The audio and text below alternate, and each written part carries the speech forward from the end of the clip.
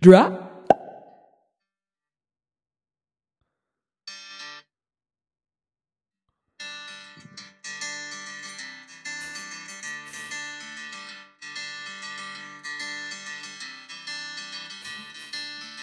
Another turning point, a fork stuck in the road.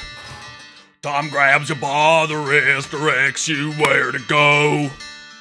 So make the best of this test and don't ask why. It's not a question but a lesson learned in life.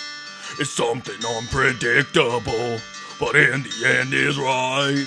I hope you had the time of your life. Well, y'all, it's been a very strange journey we found ourselves on lately.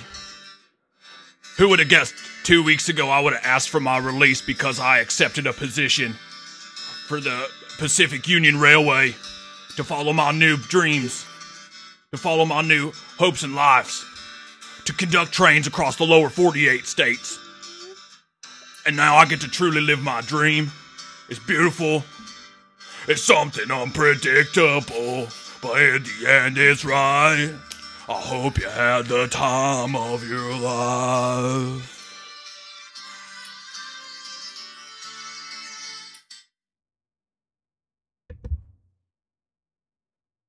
Hello. Welcome to Genuine Wrestle Boys. And that's it for the podcast, everybody. Yep, that's it. Been a good run. Can't possibly one up that. No.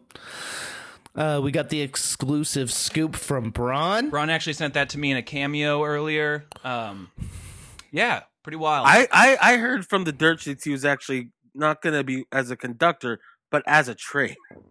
Yeah, he's getting wheels implanted on his body. He's been saving money.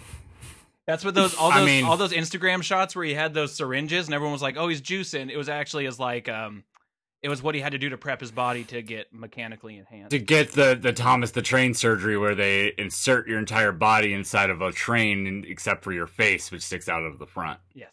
Yes. Toot toot, see you down the railways. But for real, you know. We'll miss you, Braun.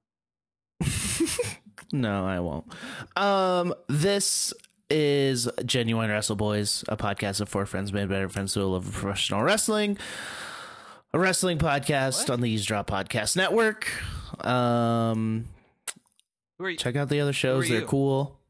I'm Derek. Ooh, interesting. My name is Matt. I'm Zach. Oh. Hello, from Eastside. It's been like a million years since I've been here, and everything's all changed since I was here last. I only missed one episode, but then we missed an episode. It's been like 3 weeks, and everything's upside down. It's been a long, winding road, and the room you're recording in looks like it has more books in it. Probably. My dad buys a lot of books. Oh yeah, sometimes I buy more books than I ever intend to read.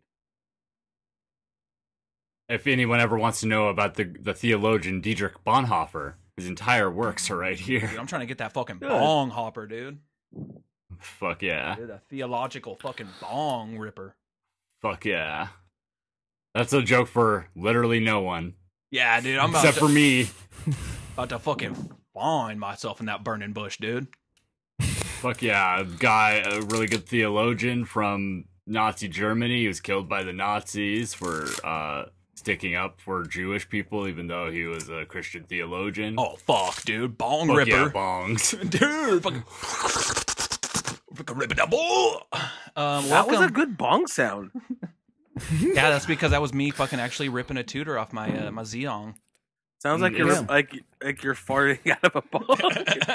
It's not now that Matt has now smoked weed for the first time because it's legal. I can actually do it legally, responsibly under doctor's supervision.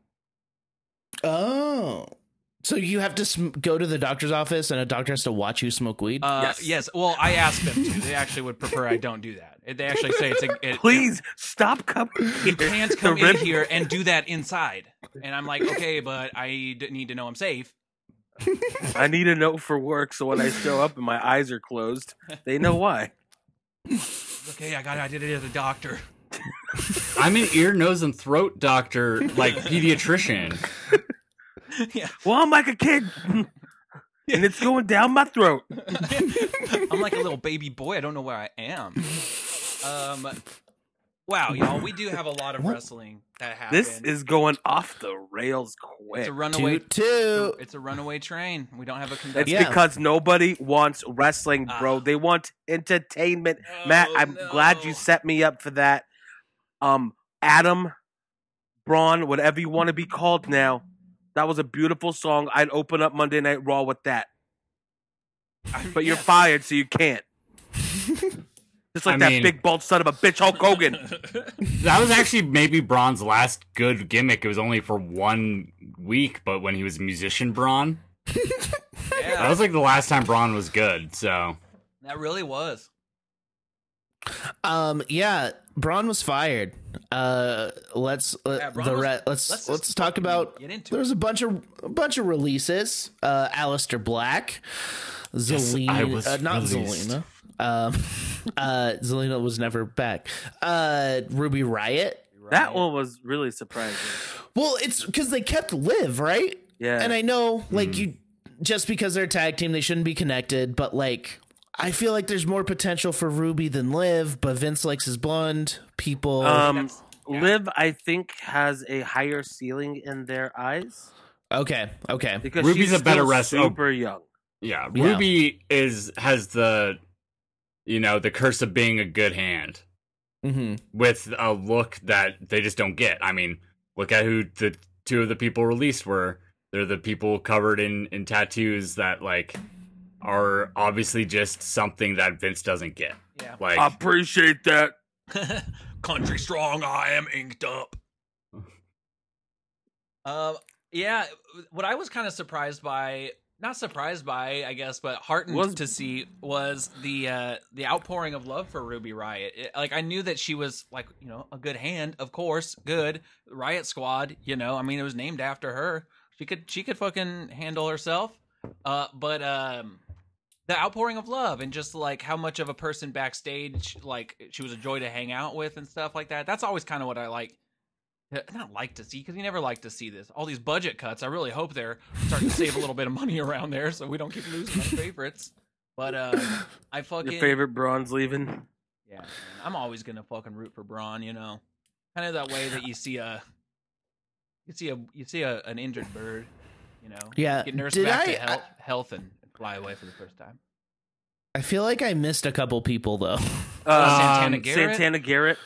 Who cares? She's friends with Chance and Race, or whatever the fuck that pedophile's name. Yeah. And then also she was just like last week at like this yacht party, and there was a bunch of like Trump flags and Blue Lives Matter flags and like all this shit that she was filming and got called out for it. Oh. So yeah, and she got the curse of getting called up, but then they didn't do anything yet, and like she hadn't debuted, so they're like, oh, you're super expendable. And if she would have been in NXT, she probably would have been fine. Yeah. Happens. And I mean, Braun's was because he's got a big deal. He's making a shit ton of money. Yeah, his deal is $1.2 million a year. He was 2 years past his peak, and then when he had negotiated that deal, top guys, and only top guys can do this, can get no cut clauses. They can do it. Like Randy probably has it. Edge has it. People like that who negotiate deals now that are going to be considered top guys, they can have that. Mm-hmm. He didn't ask for it because he just figured Vince is always going to love me because he was super over when he signed. But not anymore. Yeah, he was a train guy. It's like we're kind of seeing the reckoning. It looks like of that absolutely irresponsible spending that was going on when AEW was kind of kicking off, and they were just like signing up everybody, signing people to longer contracts, bigger contracts. I don't know if it was directly because of AEW, but it was happening at that time. Yeah, no, and it definitely was, and I think it's because they were worried that they would, get like they would be competing with like Raw and SmackDown numbers, so they're just going to take everybody. Mm-hmm. But then as everything's kind of leveled out in AEW, while they are, successful in their own right, and they can hit good numbers on certain things, they're not hitting the total viewership and money that WWE is, and so now, especially like with they got the new he's like the chief revenue officer, Nick Khan. He's like their big main talking head now. Yeah, Tony's big brother. Yeah, Tony's older brother. New Khan in town. And so he is just, I think, doing exactly what his position is supposed to do, and it's making sure they have great profits. And so it seems pretty clear too that like the people, the invisible hand behind these cuts is completely isolated from the people in creative, right? Because like there was this stuff coming out about how Aleister Black already had like things like filmed for a program with like was it Apollo or Big E, and so it's like there are plans in place, and then there's a strictly financial like perspective coming in on it and just clearing house without much regard for anything that they've been building. But that's also kind of in line with just how fucking WWE has been lately. Is just disregard whatever you're working on and just fucking change on a dime for whatever reason. Yeah, and I think that's where there's like a disconnect from like, you know, those two sides of things, as well as like they see it as just it's a business decision, it's nothing personal. Mm-hmm. And like a lot of the fans, you get personally invested. That's what essentially WWE Creative wants you to do, is be personally invested in the people. And so when you do, and then next thing you know, like they get canned, like they're gonna get a lot of backlash for that, and a lot of heat because it's WrestleMania backlash. WrestleMania backlash for it. Dude, that's a good point. I mean, because it's like that's what makes it watchable, is that you get into the fucking characters, you get into the people, and now there's like almost zero certainty of who's going to stick around and who's going to be cut on. Except for Randy. on a moment's whim. Yeah, Randy's pretty safe, but like, so that makes it way hard to watch the program too, because it's like I don't want to invest myself in these people. It's nothing personal. It's just business. It's entertainment business. I don't think the fans, those mocks, they don't understand that. But like and I think that's honestly the mindset behind why this is happening. But it's like, in what world are you gonna? At some point, you're gonna have to create a product that keeps people engaged. Like numbers aren't doing great. Yeah, they're not doing great as far as television numbers, but their profits are ridiculous. But yeah, that Peacock thing. Yeah. They got lots of money from that. Oh yeah. Like honestly, and this is one of the reasons why people are kind of like wondering why these moves are happening. People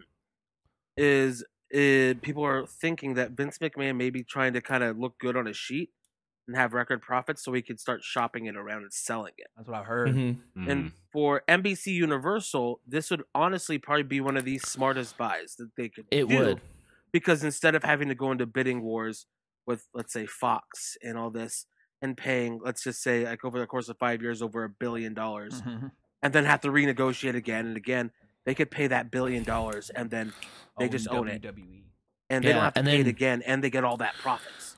And then get Vin Diesel in the wrestling ring. I mean, the kind of shit we might be able to see, yeah? That was a rumor, like, a few years ago, was Vin Diesel and The Rock. Like, that was, like, a serious dirt sheet rumor. If it was a few years ago, it would have been a legit fight. That's what it was. It was when that stuff was happening between them. There was, like, rumors that it was actually going to happen. God, The Rock would have brought me back too, bro. And I would have wrote everything, and it would have been the hottest shit since Stone Cold Steve Austin, which I did. I would pay so much money to see that in person. I would be the Mark paying like $1,000 for front row seats. I would. Oh man, just seeing them both carrying around the apple crates that they each have to stand on, taller than the other one. Oh no! I watched Fast 6 last night. The Rock has like platform shoes. I mean, Vin Diesel has like platform shoes because he's only 6 foot. He wears these shoes so he can be taller than everyone else. It's great. Yeah, like there's a scene between the two of them that switches between being behind each other's shoulders, like each of their shoulders. The end of Fast 6. Oh my god, it's so the perspective is buck wild. It's like where are these cameras located to keep making each of them taller than the other depending on the shot? It's mind boggling. Just how many hours of work went into like protecting these men's egos? But, Yep. But yeah, it's interesting the thought of them selling. I could see as bad as people say the product is, I think without Vince, it will go downhill. No, it's so hard to see. It depends on what the structure would be. Yeah, well, they want to make a Marvel Cinematic Universe. Well, it's not necessarily that they want to make like a cinematic. Like, they already kind of have one. Like, That's true. They already that's what wrestling kind of already is. Mm-hmm. It's already that. And so what they want to do is become like more seen as a multimedia company and not just wrestling. But that's what they've wanted since they branded themselves as sports entertainment. We make movies, pal. I'm in the sports entertainment business. Have you seen The Chaperone? Nobody saw the fucking Chaperone. I saw The Chaperone. One person has seen the Chaperone. It's not good. And I think one thing that people also need to realize with like these cuts and everything is, remember back in 1997, Yeah, I do. Bret Hart had just signed that deal. He was champion. He was 5-time WWF champion, and at the time was champion. Vince was like, "Yeah, I'm gonna pretty much cut you. Like, we're not gonna pay you the money, and we want out of your contract." Like, that was go negotiate with WCW. That was happening then, and even by the time shit was already like was better for them financially, because they weren't that good off financially like they are now. He still was like, "Yeah, fuck you. Like, we're gonna go somewhere else." Mm-hmm. And like, Vince will do that. Like, they had writers meetings back in 2000 and when I think it was 2003. Was that when Mr. America was there? Yeah. On how to get rid of Hogan, and that was Hulk Hogan. Like, and they had just lost. Like, The Rock was going to Hollywood. Austin had retired. They're like, how do we get rid of Hogan? So, like, they are not afraid to just cut who the fuck. Right? He's like Vince has made kind of a career around saying one thing with absolute intention of doing the other, to like basically just be a coward. And it makes you like, I don't know, it makes it so hard with all these cuts last year, this year, now this most recent round. It just makes it so much harder to like want to watch the brand or invest in the company like emotionally, because it's just like, oh, it's so apparent that you don't give a fuck like we give a fuck. And so it's like, I don't know. I want the best for these folks that we're rooting for, who are putting their bodies on the line. And it's like, man, I don't know. I hope if they do end up selling it, make your fucking bag and then retire and let someone else run it. Let Triple H run it, and maybe we can get a, like, you know, because he understands how to make you care about a character, and that there's like that kind of relationship between the audience should be a little bit more nourished, or else the audience is just going to go away. Yeah, but that's the thing. If it's not in the family, like, Triple H isn't even safe. You never. Essentially, the way I view it, that it would probably happen is that it'd be much like when I forgot the name of the company that bought UFC, and Dana White is still the figurehead. Dana White still like is the decision maker on that. It's just he's not necessarily the one that owns it all or was in charge, even though the Fertittas that had owned it previously. It's the Fratellis. Yeah, the Fratellis. The Fratellis from the Goonies. The Vagitas.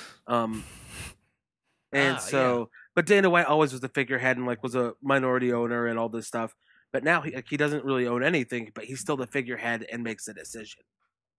Okay. And it would probably be like that, like where Vince would still be like head of creative and all this, but he'd probably just have like a boss on top of that would be like, hey, we can't go on a random signing spree, or hey, we need to do this, and this. So. Yeah. Where do you want to see these people? It sucks, dude. So I think everyone's fine. I don't think Braun's fine. Braun's would go to Impact. That'd be the one spot I could see him. If he stays in wrestling, Braun, if he's smart, doesn't stay in wrestling. He immediately pivots right now because like his body, he has some ability, his body, and also like his look, like his size, and like he does have a natural charisma. Like, yeah. Now is when he pivots to doing something else, to like go be like a big goon in movies. Well, Like follow Batista and like be like and be like a fucking Bond henchman. Though I know that they wouldn't hire him necessarily because they hire people who are good actors even if they don't act like Batista did in the last Bond why? movie. Just because I looked down the barrel of that camera and forgot my line that one time and it was super uncomfortable, I can't act? Oh, Yeah. I see. Oh, because I publicly failed at it. I mean, it could be like, was it Frankie Dukes in Bloodsport? Like, I'm not your pal, dick face. He literally is Frankie Duke. Yeah. Well, and yeah, I know he talked about. There was like something going around that he was trying to talk to Vince about how he could maybe get some time allocated to go join some like strongman events because he really is in like probably the best shape of his life. And he wants to. I know that was something he talked about wanting to do. Go flip tires and carry some kegs and shit. Yeah, exactly, dude. Fucking chuck fucking big old like logs around. But like so I don't know. I could see I would love like in a wrestling capacity, my favorite thing for Braun is if he like showed up in Japan. But just to be like fun. G1 Braun. He would hurt everyone. G1 Braun. No. I need it. Just to see it. It would That's be like that's as dumb as people saying Dream should go to Japan. No, because Braun actually has a physical presence that I would love to see him like. Oh, wouldn't you love to see Braun Strowman just standing across the ring from like Minoru Suzuki and just be like, what's gonna happen here, baby? Braun's gonna hurt you him put on him into accident. like Ishii, and then like you realize that Ishii's like 5'4". Hell yeah, dude. My favorite thing. I was gonna say, go ahead. No, I was just gonna say my favorite thing on I don't know, on Dynamite that I liked this week was fucking Nick Camarado, just because he also has that fucking Frankie Dukes look. And just get Braun over there and have him do that. No, do it. It wouldn't work. Braun work. would probably be best served going to Impact, or honestly, I wouldn't be surprised if like in like 6 months, a year, he just shows back up. But that's the answer. Yeah. He's not. I don't see him landing anywhere else in wrestling. You know, like the balance of how much money he can ask for versus what he's worth to anyone but WWE is like. Oh yeah, he'd have to take a pay cut. It's just it makes no sense for either side. Like he can make more money doing something non-wrestling than he could get than anyone else should pay him for wrestling besides WWE. Mm-hmm. I mean, it's true. I wouldn't be surprised either way. Tommy End, however, yes. I do want to see in a G1. I would be surprised if he ends up doing New Japan and stuff like that, especially with the way he kind of left. It was very different than other people. Him and Samoa Joe were very different than, let's say, a Mox or a Rusev or countless other people that have made the jump, and they were very cordial and were like saying like maybe see you down the road, maybe we'll meet, like see you again. Like on their like live stream that Tommy End did, very like complimentary of the company. Just in the last couple of years, just really tough, and it's almost like I wonder if they even positioned it's like, hey, we're gonna cut you now, go do your thing. We know we haven't been seeing like exactly it eye to eye for like what you want and what we want, so go do your thing and we'll talk again later.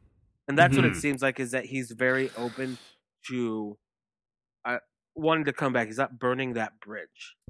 No, he's one of those guys who, because of like the platform he's had the last few years, like not everyone knows who Tommy End is, but a lot of people know Aleister Black, and he's in a position for sure to just like wherever he ends up, he's going to raise his own stock. He needs to go to Japan because he would work so. I just don't. I don't want any of them to show up in AEW. Maybe Ruby Riott or whatever. She's the one that needs to go to AEW. That's the person they need to sign. They need to have Heidi Lovelace there. Do they have any big ex WWE women? I'm trying to think of their women's division. Well, I don't want to say big, but like it's hard. Ty Conti was in NXT, but she was a name, and then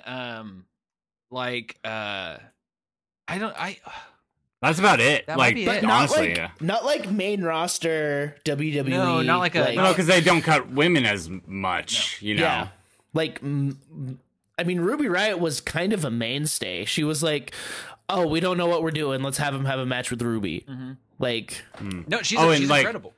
The Heidi Lovelace name popping up on an AEW screen would pop viewership. Honestly, totally. the indie marks and stuff that I think feel like I do, like AEW is maybe the lowest level of priority of wrestling viewing every week.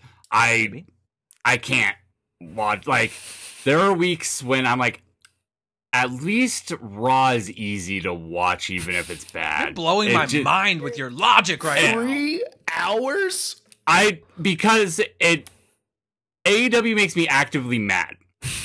I understand. Raw just happens. Raw it just washes over me. It is just like a series of events, and Yeah. then it's over. I don't understand.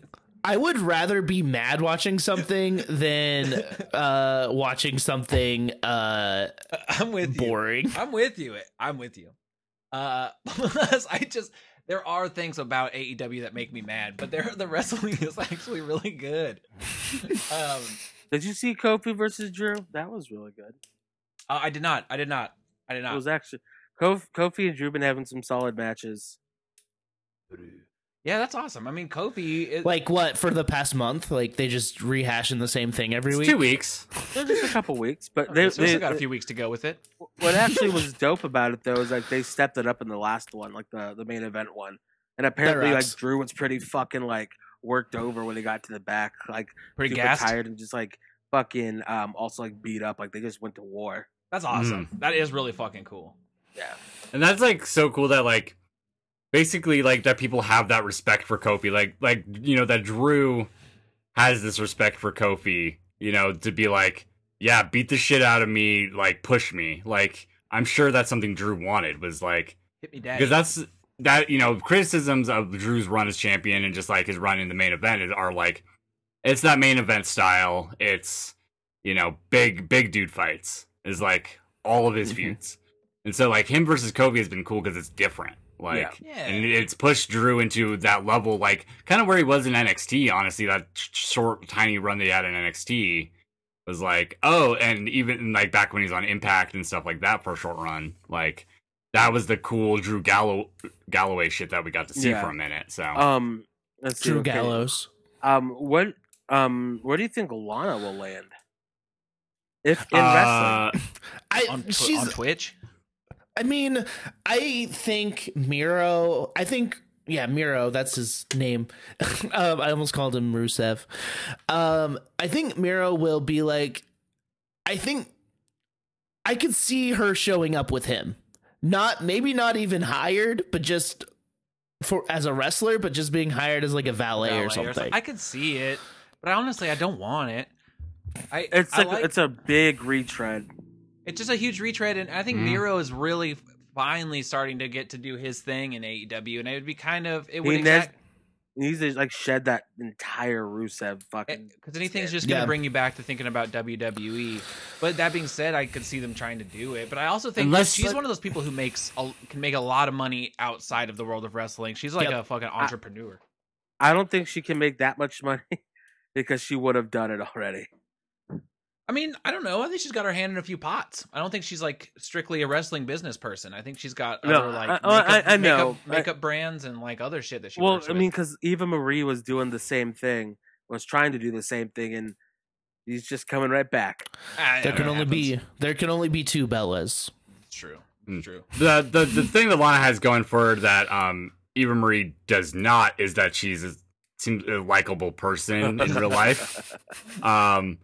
Because I think Eva Marie was even starting to have some traction stuff, doing some podcasts and stuff, and had so was streaming shit and was actually getting some viewership, but she kept saying stupid shit. So, Lana, I think Lana could just go do modeling and shit, and she'll be fine. I think she'll be fine. And unless she comes out literally with a tank on AEW to debut, smashes through the set in a tank and just go full on with the retread, just be like, we know what we're doing and we're like making fun of it.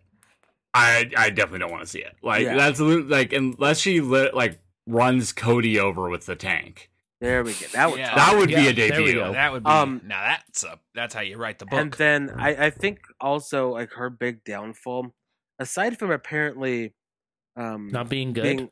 I don't think she's as good of a person as people think, because apparently she's the one that sold the story to TMZ that her and Rusev were engaged. So that's shitty, because that's what essentially ended Summer Rae's run completely. And then she also sold the story for Eva Marie popping on a wellness violation to TMZ.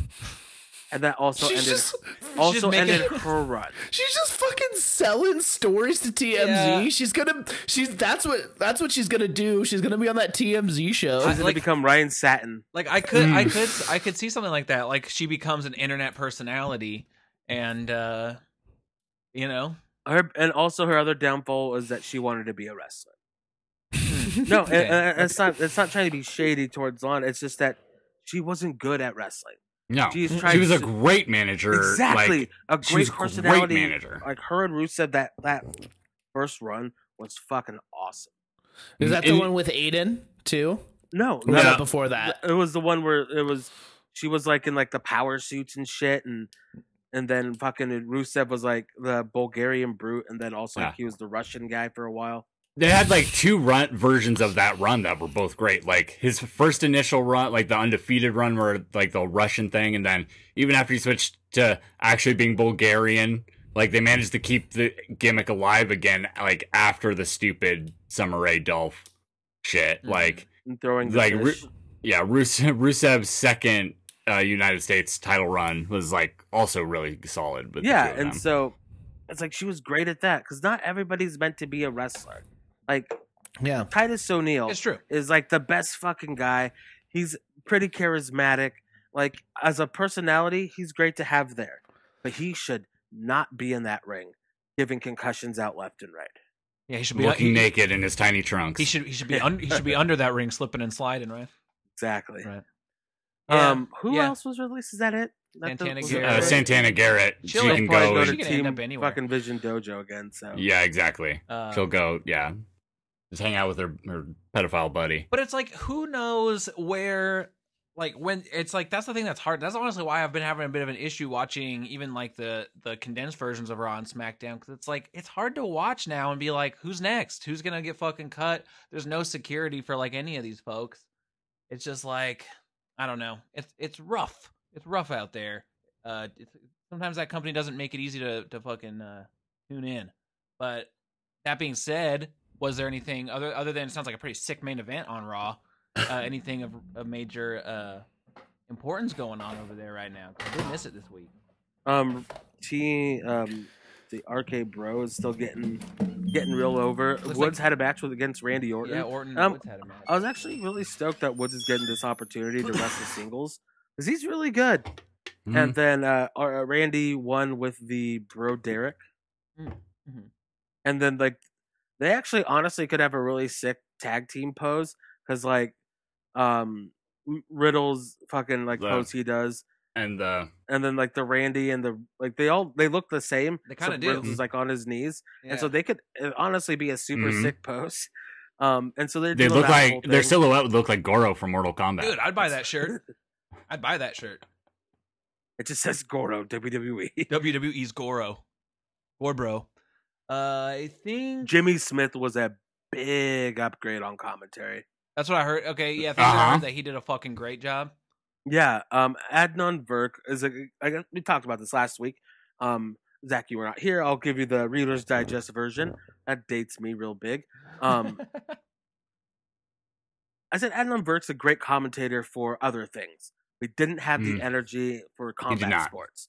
Not that same energy. Yeah, he's even like I was a big fan of his ESPN radio show. Like I used to listen to him quite a bit and stuff. And I always really liked him. Like, I mean, I followed him on Twitter already. Like, that, like, shows, like, where I was at with him, you know.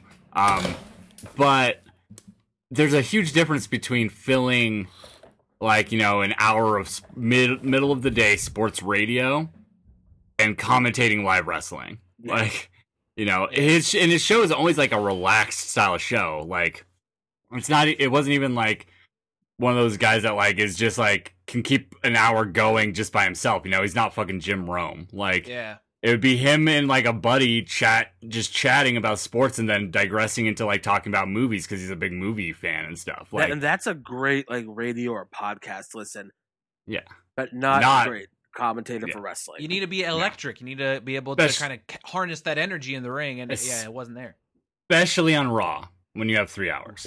You got to keep that energy going, and so I feel that Jimmy Smith does a way better job at it. Just because he spent years in Bellator, and it's like combat sports. You're gonna always have that. You need that energy. You need to make things even more exciting because that's how exciting it is there. You got to match that and sometimes be able to push it up and over. Yeah. That's what Jim Ross, especially in his prime, was so good at, is he would get like add just that little dash of extra spice in there. We talk about with his energy and shit. Adding lyrics to the music that the wrestlers were making. It's like that's a cool thing to say.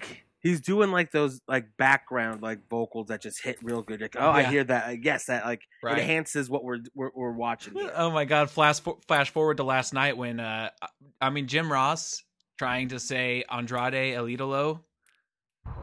Boy, that's pretty fun. Andre El Igloo. No, dude, straight up, he was like, "Oh man, we're so lucky to have a powerhouse like Andre. What? Help me out here." And then like El Igloo. No, he was seriously. Yeah, he was like Andrade Idolo. I guess let's get to Andrade Idolo. I guess let's go to Dynamite just because it just was yesterday, so it was. This is a weird skip around. Well, fuck it. Actually, we really should talk about Double or Nothing. Yeah, let's talk about Double or Nut. It's just that Andre El Igloo is. Andre debuted last night, and his name is just Andrade El Idolo. Okay. Yes. Andrew the Idol. Yes, which is a bit of a mouthful. We'll get used to it. We'll probably just end up having like. I'm guessing we'll it's because you can't call him just straight Andrade, because I'm guessing they had that. But since Andrade is his actual last name, you can still use it. You just have to add El Idolo, kind of like Penta El Zero M. So you can't call him Pentagon. I want to call him My Dinner with Andre. You can. You can call him whatever you want, whether it's correct or not. Just don't call him late for dinner. Don't call him late. Y'all see that video of him suplexing Ric Flair into the swimming pool? That's cute. Pretty fun. Brother, I bladed during that too. Came up Crimson Mask. And then my baby girl Charlotte just started yelling at me. He did come out of the water selling it, and I thought it was pretty cute. He's bleeding, just fucking like... Ric Flair on social media has been on one recently. He's been like calling out like random people like LeBron for not respecting him. When he came and did a hype up thing for the Lakers, LeBron didn't acknowledge him, and he like posted a thing like calling out LeBron for that. I think it's like LeBron was warming up for a professional basketball game. Yeah. Hey, and he's in Space Jam. He doesn't need you. He's got Bugs Bunny. Also, he liked Stone Cold. Yeah. Also, he's way more famous than you, Rick. But let's talk about Double or Nothing. Let's do it. The buy-in. Serena Deeb defeated Riho. A 14-minute match, a banger of a match. Mm-hmm. Yeah. Serena Deeb remains the champion. I don't understand, and I do understand. I wish it wasn't on the pre-show, just because it stood up against a lot of matches that were on the main card, and I kind of wish you would have done the fucking Battle Royal, even though I think it's because it was a cold. It's just a cold match. It was a cold match, sure. And the shit with the Battle Royal had like an impactful moment because it was a big crowd moment. Thinking, I don't want to fucking get spoily on it right quick, but like everyone was loving Jungle Boy. The Battle Royal is like a staple with Double or Nothing because it's like the casino Battle Royale. It's also just a staple on their fucking like their pay-per-view shows thing. Anyway. Yeah, they always have a geek Battle Royal, which I usually love, and I say I usually really enjoy a good geek Battle Royal. Ooh, this one didn't do it for you. Oh, we'll get to it. We'll get into it. There's a card, Matt. I'm sorry, Matt. Stop trying to take the reins from me. Sorry, you're not gonna go in order. Yeah. Sorry, I'm Quit hyped trying up to take the Roman Reigns from him. I'm hopped up. Yeah. I'm really. He's my sexy friend. I'm hopped up on caffeine. And A little bit of that. We've got the second sexiest man in wrestling, Hangman Adam Page, beating Brian Cage. Second to the minutes. finest, Conor Reeves. Soon to be baby daddy. Congrats, Hangman. Hunk of the Year award from another wrestling podcast.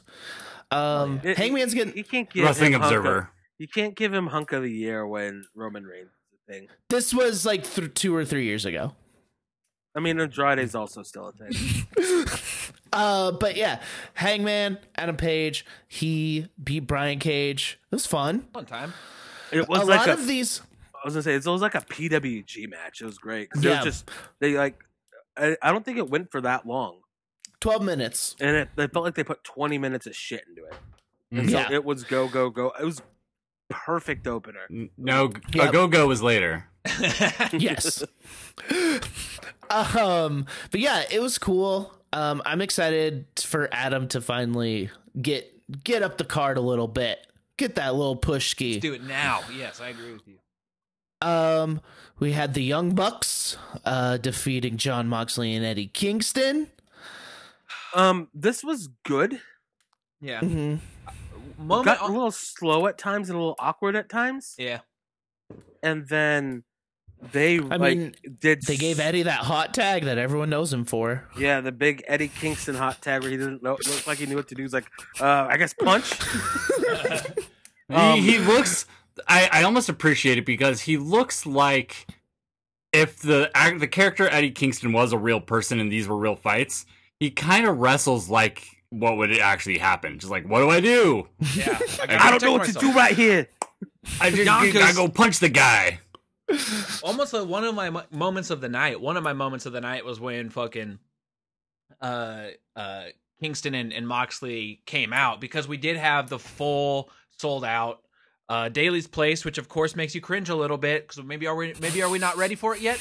Maybe we're not quite there. But And if anywhere is Florida, it definitely isn't. Yeah. but oh my god, did it not feel so good to have? And like the energy that fucking oh, Mox had when he was walking out, it's just like it just you could just- exploded, and you could tell he was just feeling it. And the Um, amount of like amazing promos that Eddie's been doing the last like month or couple months now, like I think that all culminated with fans finally getting to be like, we're psyched on you, dude. We actually respect you on a human level. And I felt like there was a real connection moment there in the entrance that I was like, it was better than the match. I think the two of them coming out to the ring was more I remember it better than the match, at least, but also Yeah, I mean the match was, like I said, it was good. Like they're all great professional wrestlers. Like Nick Jackson, I think, has like one of the best hot tags, just like in general. one of the best Chris Hero fucking cosplay. I'll tell you that. Oh, they look like shit. Nick Jackson like needs to realize he's getting into like bad territory with that hair.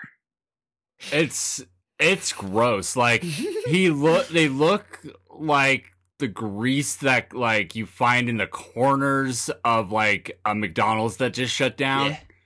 Yeah, dude. And like they just moved some of the equipment for the first time in 15 years. She's like, oh shit, oh no, we didn't know this was back here. Oh, this is not good. And that fucking hair though, like it looks like a homegrown bleach job. Yeah, you like bleached it kind of, and same with the beard. Anyway, I think for being heels, it's effective because they look like shit. But Yeah. Also, I think they kind of like they did so many fucking falsies, and I know there's going to be a million falsies, but dear lord, it's like yeah, it ruins falsies for the other matches, because then it's like when you do like when Mike Mox hits like the fucking paradigm shift, it's like I just knew it wasn't going to be the end. Yeah. I mean, the Young Bucks ruining other matches on the card through false finishes and doing too much. I mean, I think that just kind of sounds like a Young Bucks match. But at least usually like they would go at the end when they would do that. Yeah. that is an interesting point. I feel like all of the fucking EVPs really are so into getting their shit over at the expense of the rest of Everybody the card else. or the larger picture. Yeah. Mm-hmm. It honestly feels spiteful at this point because of all the shit they were getting for For having a bad show. having and not like being the focal point when they should have been. Mm-hmm. They got it backwards. Like by this point, we should be past that. Right. Yeah, by this point, by this point, they should be getting the people over that they started with. You know, like they. I'm with you. AEW in general, they've done everything backwards. 100%. Like, I'm with you. I think that's the thing. They're right now they're doing that thing where like we're giving everyone what they wanted. Oh, you want Japan Young Bucks? Oh, you want you want the cleaner? You want that? It's like, yeah, we wanted that when your shit started. Now we're a year into you having a fucking lackluster product. We don't want it now. You know, yeah, for sure. Like the only younger talent they're actually kind of getting right, in my opinion, it might be controversial, is MJF. As far as getting somebody over who's that young. But like, I mean, I agree with that, even though I don't like MJF. Not a big like, fan of MJF stuff either right now, but they're actually getting him in a place of prominence. He has elevated up the card, you know, like through interactions with them. Like his like feud with Cody actually did elevate him. Yeah, he's the only one. He's the only one. At All In, he was in the first match, and I don't remember if it was televised, against Matt Cross, M-Dog. Oh.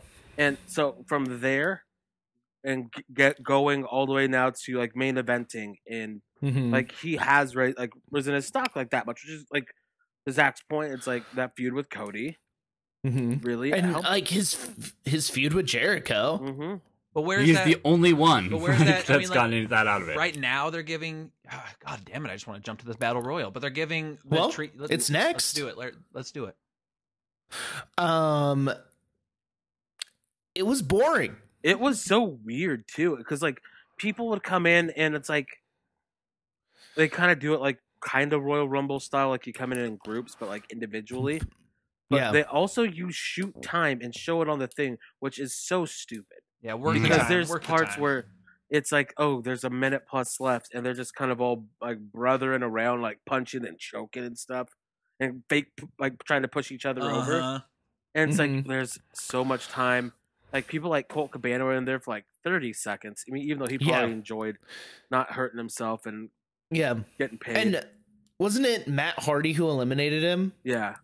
Like that's what made me the most mad about this is Matt Hardy was in it for too damn long. They just had to get a couple fun little spots in there with him and Christian, I guess. Those were fun. I like those, but like I did too. There's we're ways the second guys in our. We're the Martys.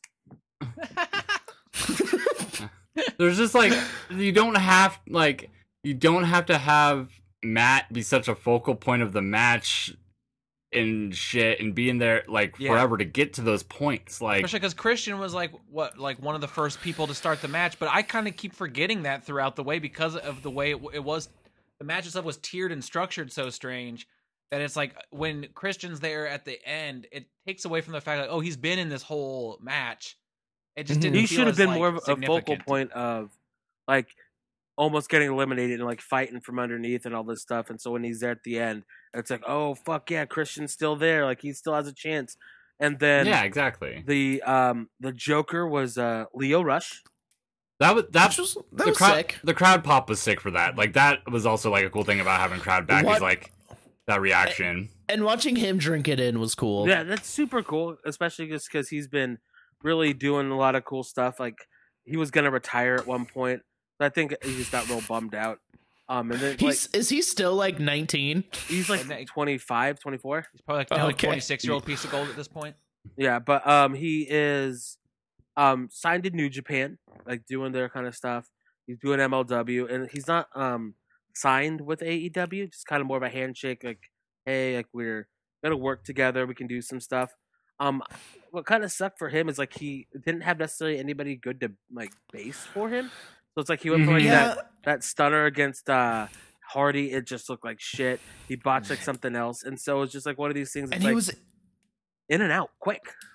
And he was in there for what, like 2 minutes? Like that's you don't treat your special attraction like that. I know he's not anything crazy, but like give him some sort of shot. It should have come down to him Christian and Jungle Boy at the end. Like, yeah, it's like the new joke where the person that they have in like fucks up. Like with like, I don't think Leo Rush did anything bad, but like when Matt Sydal was the secret person and he slipped, and it's like they don't treat these people like they're a big deal, so no one thinks they're a big deal. Like the stuff like that is what I think of when I think of like a like a cheap pop or something like that, where it's just like, oh, new name, new music, surprise, they'll jump for it, and then we'll let them do a couple of cool things, and we'll get them out of there, and then we'll get back to the story when it's like just incorporate them into the story. I mean, it sucks because the comparison has been made so many times. But it's so WCW-esque, it hurts. Like, big name pop, and then what do you do with them? Yeah. What are you gonna do? But Jungle Boy ended up winning, which I was stoked on. I'm just thinking about this. I think it really should have been Leo, Christian, and the Jungle Boy with Matt Hardy and Private Party, because then it would have been 3-on-3. And it's like, you got the old guy, you got the guy that's been there, but it's like super young, and then you got the debuting guy against these dastardly heels. And then from there, like, they can toss him out and stuff, but he should have been there at the end. They should have had that standoff where it's like, you see, like, oh, this is cool. Remember the standoff? They did that at the Royal Rumble 2018. I was going to say, yeah. Shinsuke and... Shinsuke Styles style. It was Shinsuke, Mysterio, and... No, it was Shinsuke, Finn, and who else? Roman was on the other side. It was Roman, Cena, and Orton, Shinsuke, Mysterio, and Finn. Yeah. Because Mysterio had just came back. And so everybody was all fucking... Yeah, small underdogs versus, big old... The company main eventers. guys. Yeah. And it's like, you do that, like, that stare-off, let the people fucking pop. And I think that's one of the things that AEW really needs to do is let things fucking breathe. Just for a minute, let things breathe. Yeah, but this card had fucking 60 matches on it, so they had to get through it. Leo Jungle Man Jack beating Christian, I thought was a nice little surprise. I wasn't expecting it. Yeah, I wasn't expecting it. I thought that was a cool move, but it also feels slightly too little, too late, because now it's like, okay, we have Jungle Boy Jack Perry versus Kenny Omega 2 weeks from now. It's like, oh, they booked it? Yeah, it's going to be on Dynamite, and it's going to be fine. I mean, it's going to be good, I'm sure, but it's like, nothing about this feels special or exciting or like, oh, maybe Jungle Boy's about to like fucking explode. Nothing about it feels that way, because it's like they don't maybe plan. It doesn't seem like maybe they plan.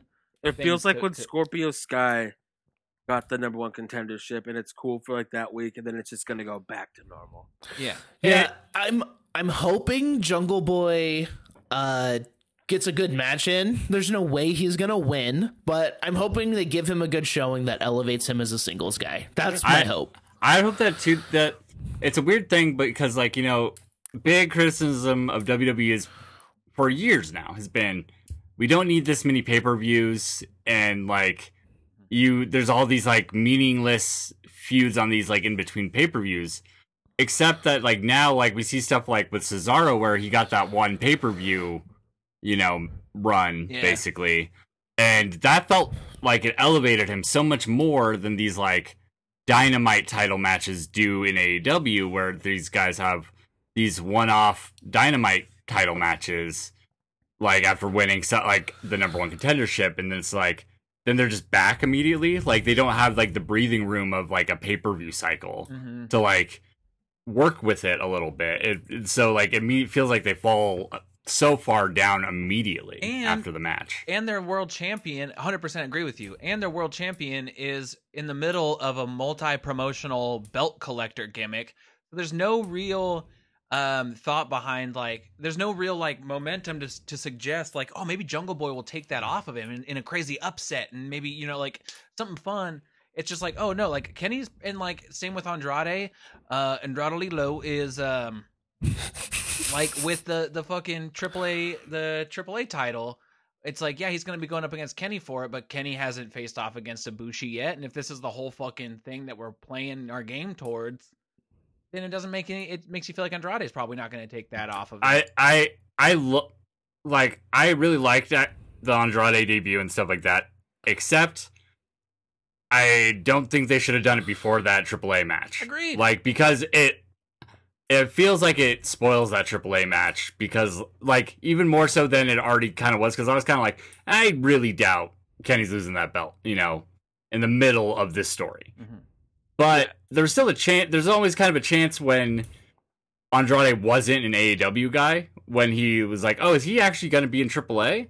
Like, maybe they want the belt back in their company. So, like, it made me, like, think, like, there's a chance. Now I'm like, oh, there's no chance. That's how like, I feel, too. Well, if we're going to skip to the Andrade debut, I am so happy for him. I'm excited to see the matches, all this kind of stuff. They gave him the most, what is Blank doing in the Impact Zone fucking ass debut. No music, like, no video package. Vicky just comes out after already a WWF guy was just out there saying, I'm here. Hey, guys, it's me, Mark Henry. I got a lot left in the tank, which I did like. Yeah, and then Vicky just kind of comes out, another ex-WWE person comes out to introduce the next ex-WWE person. Right. And it's just like, I think it's like, Excalibur's like, oh, what's he doing here? It's like, it's so like, what's Blank doing in the Impact Zone? And I'm glad he didn't cut like the chains are off promo and like do like the whole like, now you get to see the real me, not that version, blah blah blah. But it was super lackluster for a talent that is so fucking good and that needs to be given the respect. Yeah, my only thing with him being considered an ex-WWE guy, he wasn't there for a long time. He got his name in the States from there. Yeah.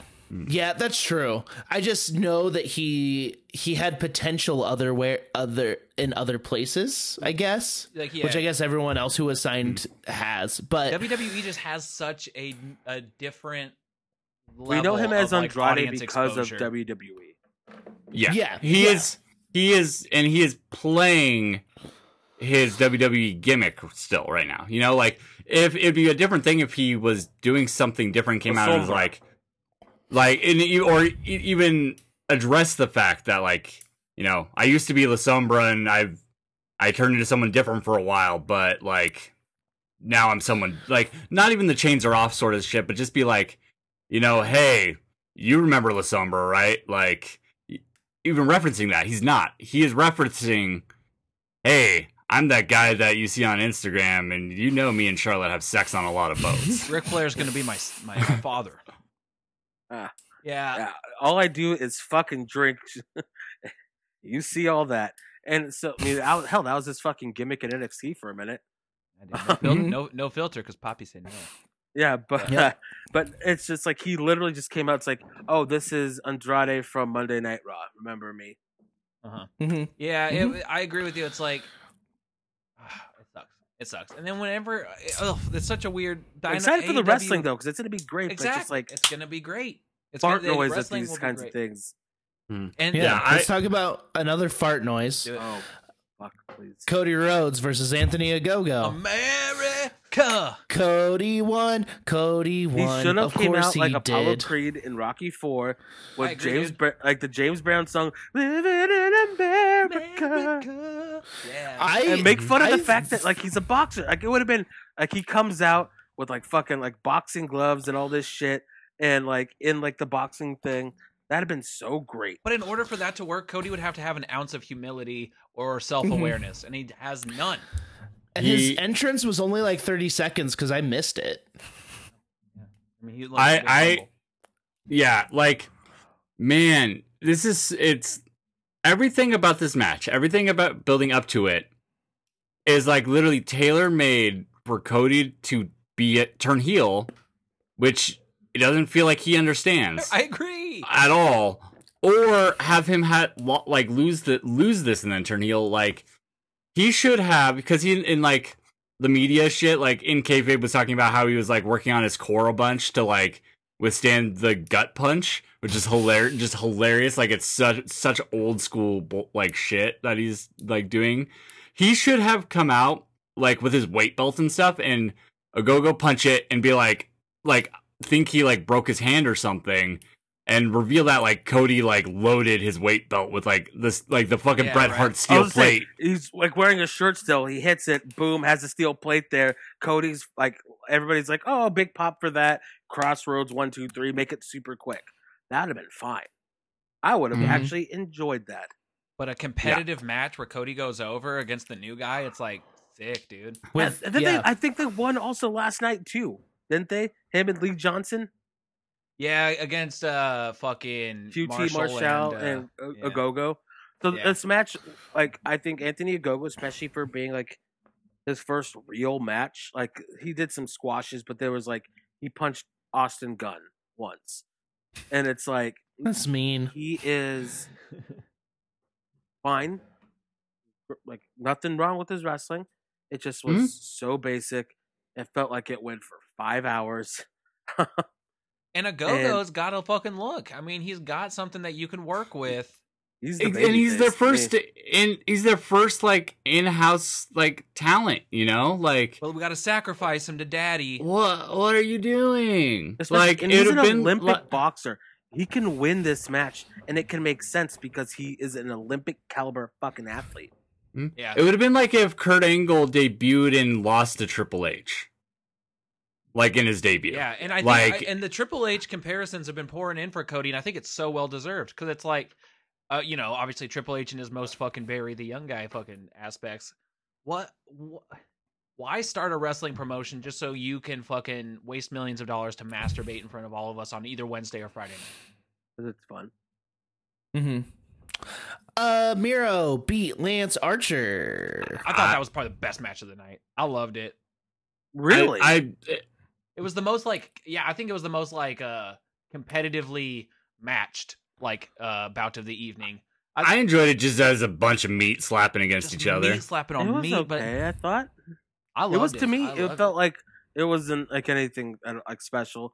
Lance Archer can do some pretty impressive stuff for his size, but it really just felt like it never hit like a next gear. It just felt like if this was on Dynamite, you're like, oh, that's a fine TV match. Not even a great TV, just like that's just good. I think I just have my brain off so hard for AEW anymore, and like that, I was like, oh, that was better than I was expecting. Like, also, I think all the win was taken out of everybody's sales after that Cody match because it just, even though I think it only went like 11 minutes, it felt like I said like 4 hours. It was so pointless. It was so pointless. It just like it made everything drag, and I think they're like, we still have this match and this match. So in my head, I was like, oh my god. Maybe that's why I liked it so much because I just wanted that Cody one to be over so bad that I was actually, oh, okay, we just get a good wrestling match now. That's great. I really liked it. Miro also has that thing where like the more he just is able to be himself, the more like he's just so good at getting people to fucking buy into whatever he's talking about. He's so good about getting a crowd amped up. And I just really wish that they didn't do this feud as his first one. Like I wish that like I still am in the place where I want, they need to sell me on Miro being this destructive force. And yeah, beating Lance Archer shows that a bit, but I think it would have been more effective to like not even have a squash, but just like run through some guys. Like have some guys that are like legit competition, but you can kind of destroy, you know, like early on. Pad your record a little bit. I want to give me Ethan Page, something like, I know he was in a tag team match, but like something like that, like someone that's like, oh yeah, solid competitor, whatever, but yeah, not like it totally makes sense that Miro would destroy him. Frankie and Kazarian. then so I will say like, the one thing that Vince could always do is book a big guy. Vince wouldn't have booked that match straight up because you got to build up to the big guy. Because that's the big feud before you really pop off. And so like you gotta wait for Ryback. Here's what I say though. I mean, this is the Matt Stone of the Caldwell Stones opinion right here. Give me a Miro Lance Archer best of 7. I do have a question for you, Matt. You loved this match. Loved it. So you condone animal abuse? It was gimmick, dude. We all got worked. There was not an actual snake in that bag. There never will be again after he was convicted of actual animal abuse. I did not like that part, and I thought that actually a few years back. I thought it sucked the energy out of the match. I thought it was. I know it's fake. Interference in general kind of fucking sucked a lot of energy because it happened in so many matches, and like almost every match there was interference. But let's think get. I got 21 snakes in this bag. I got 22. Just trying to Let's get go right. to.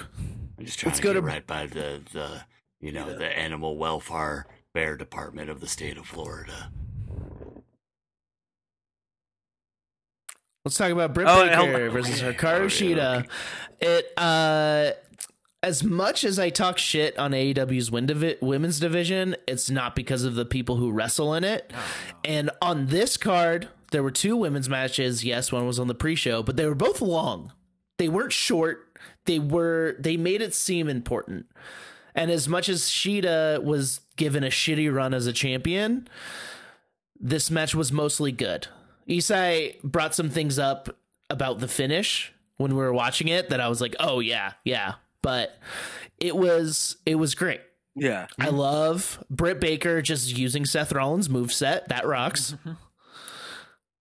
I thought it was I cool mean, too, man. A lot of people use Tyler Black's moveset that were starting to wrestle when Tyler Black was coming up. So That makes sense. I thought the match itself was really good. I don't have any strong opinions on it, other than the fact that it was one of those situations too, where like from the jump, I don't think anyone was expecting Shida to walk out with the title. It was kind of written on the True. wall. It was extremely predictable. And I like it's the interference, like there's just interference in every match. So by this time it's just like a little like, okay, come on, like every single match or in every single instance of interference or a brawl before the match, which there were 2 of, both Archer and Miro, and then Young Bucks and Mox and Kingston, same start to the match. Yeah. Every single instance of it was fine in a bubble. The constant AEW story, fine in a bubble. It's just when you put it all together, you go, someone needs to be looking over all this and going, hey, not everyone can do the same thing. Like, yeah. Because save some of it. Outside of the Casino Battle Royale, like you just had that constantly in every match.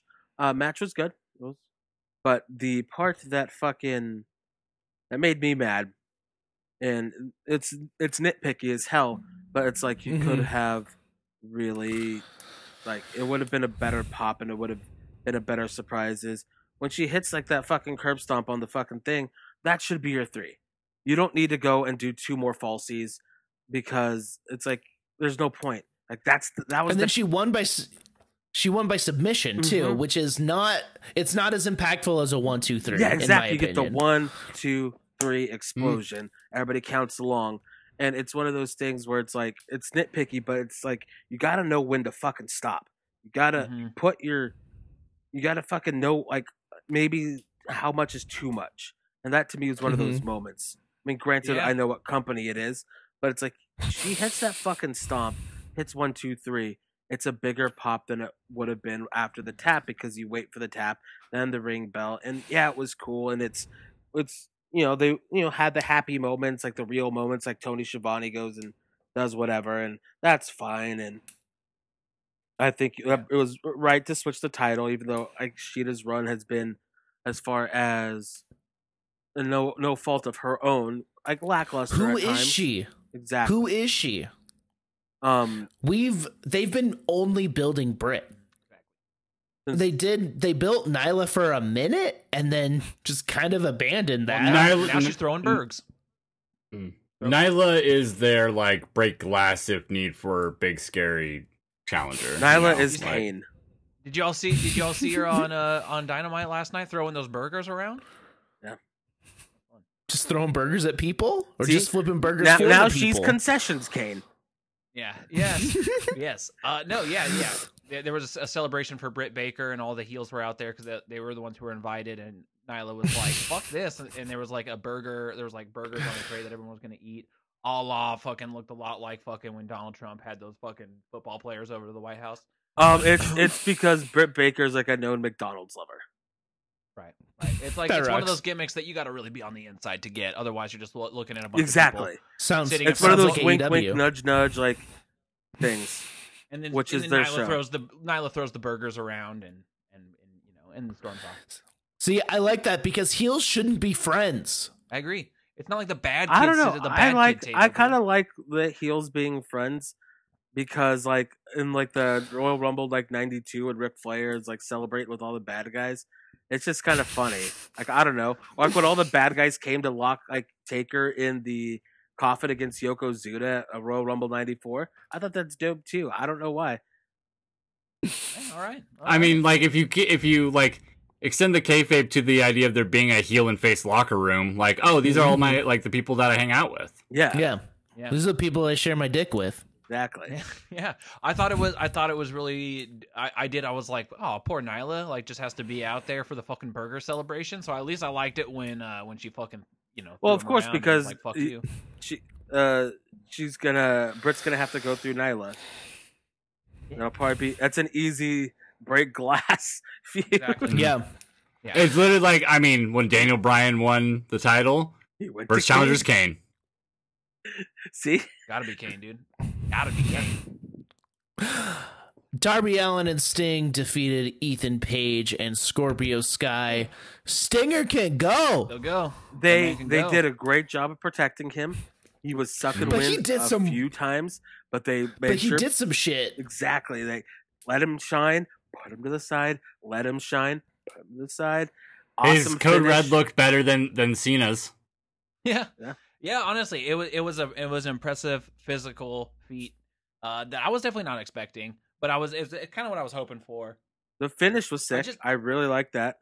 The finish was perfect. Like that's what I really liked about it is like it felt like a Sting match. Mm-hmm. Like when you realize like Sting absolutely could go, obviously in his day, but his style actually translates to old dude work pretty fucking well. Like I remembered like thinking back, it's like his WrestleMania match against Triple H was really good until the finish and all the like and the extra like I love the interference stuff. fuckery. The extra stuff it was a lot. It only sucks because he lost. Yeah, like he should have won. And also when he broke the sledgehammer with the bat was really stupid. But that match was a good match, like, and so like put him in spots like this, like, and you just it have totally Darby makes get sense, his ass kicked, which he's fantastic at. And then I'm excited to see Ethan Page and Darby in a feud because one of them will die. Mm-hmm. Yeah, I thought Scorpio Sky and Ethan Page, as far as something that I just kind of haven't really understood the whole time. I thought they worked together pretty well too. The match itself was a good time. I did think at a certain point, and I think we might be. To me, I'm bumping up on my threshold of how much I want to see Darby Allin and Sting hang out. But it's like, I get it. I mean, what else do they got for him? But I think this whole the whole mentor storyline thing is kind of only holding Darby back a little bit. But what are we gonna do? Yeah, I mean, it kind of literally is because, I mean, in one way, yeah, he's like getting to be in a Sting match. That's amazing. But on the other hand, he has to be in a Sting match. He's like being thrown into the nostalgia act, which isn't really raising his fucking stuff. It is and it isn't. Like I'd say it probably is for any casual fan who like might be like, oh, Sting has a match. That's like, true. yeah, I want to see, and it introduces them to Darby. They can't get stuck in this. They have to let Darby become his own thing again. Even if like Sting is part of that package, Darby has to go back to having singles matches. I don't want to see. They should have had Darby in the back, like in a kid seat, like or getting dragged behind by a rope.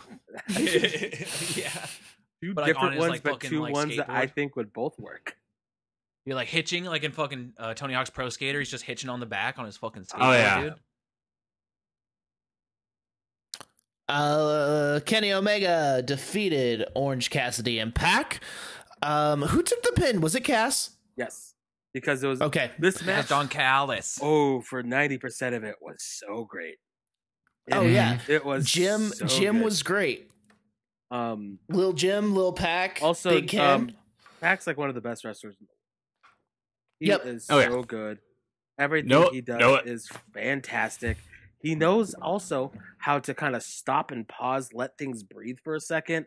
His facials are great. It's wild that all this came from the King of the Cruiserweights gimmick. And it's just been an evolution of that.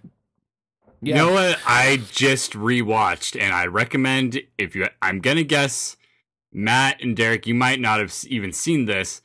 The first UK tournament, Tommy End versus Neville. Ooh. It was right after, he had just signed. He wasn't Aleister Black yet. It's the one appearance that he made as Tommy End on TV. He was the surprise challenge to Neville's Open Challenge. Ooh, I gotta see that. Ooh, go watch it. It's great. It's so good. I was just rewatching the spot Also, Tyler where, Bate and Pete Dunne from there. God damn, when was that UK tournament? 2017. My God. 2016? 2017. Yeah, it's 2017 because then they had the match for the UK title. It would have been literally months before we started this podcast. So, yeah, that's wild. I did not realize that Tyler Black was still Tyler Black that region. No, Tyler Bate. No, Tyler Bate. Bate. Oh, I thought you said Tyler Black. I was like, what the fuck? I thought Seth Rollins was like in the Shield at that point. Okay. Anyway, he was like years past the Shield by that point. No, that's what I thought. Yeah, I had a bit of a brain fart. He was a 3-time world champion by that point. But I was rewatching the spot where Cassidy got knocked out a couple weeks ago, and Pac even handled that great. Unfortunately, they did that fucking bomb there before realizing, oh, this man's out cold. But like after they kind of like kicked Cassidy out, in the way that Pac was yelling at Audrey, like, is he good to go or what? What's going on? It was such a good way to like covering up, like, okay, we can't keep wrestling right now, but I'm keeping my character where it needs to be. I was like, this guy fucking knows what he's doing in that. Well, especially because he's experienced something like that, but on the other side, when he did the baseball slide against Jericho and like snapped his fucking leg. Oh, that's right. And that's where Jericho got disqualified. But yeah, this match was great. The belt stuff was a little much. Oh my! It turned into TNA at the end. And, yeah, and it's really ironic that like Don Callis was there. It's just like kind of little cherry on top of that comparison, because it's like fucking Cassie's gonna have it. Like they do like multiple ref bumps. There's interference. There's belt shots. There's a second ref. Then it's just like it ends with a flash pin. And I know their reasoning is that they want you to make sure, like, hey, Orange Cassidy was there, and he just got, flash pinned, and he should have won, like, so it doesn't hurt him. But it's like, it's Kenny Omega. Like, if he hits his fucking finish and just gets the 1, 2, 3, that's fine. This is one of your fucking big pay-per-views. And all three of them both Pac and Orange Cassidy both got a visual pin. Mm-hmm. Cassidy got like 3 of them. But it seems like a clever way to end. It's something you would expect on an episode of Dynamite, not something you'd expect on one of their major pay-per-views. It's something you expect on an episode of Impact.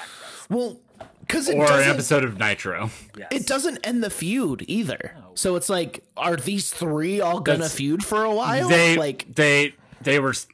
They're getting too cute about saving feuds down the line. Like they want to have the one-on-one Cassidy in title match and the one-on-one Pac title match, so they couldn't let it be definitive in any direction. But it's Kenny Omega, it's the fucking belt collector going around the world collecting belts. It's the best bout machine, the best of boot machine. I like that. Yeah, I'm with you. I thought the match was great, and then it was the stinker of a finish. It was just it was like so many, like it was so long, it was so like drawn out, convoluted, and it just like put a big fart noise on it, and it just they're just trying to you don't have to do so many things. It's like that's why like a lot of these WWE like finishes are such bullshit. It's like the Roman and Kevin one on that fucking match, Falls Count Anywhere. It's like that match was awesome. Beat the shit out of each other. Kevin was an idiot. And then you get this stupid convoluted finish that just puts a stinker ski on everything else. And that's what that did to me. That match was fucking awesome before that. I was having a real good time. It was great. Yeah. Granted, look who's in it, but still. It was like one of those like...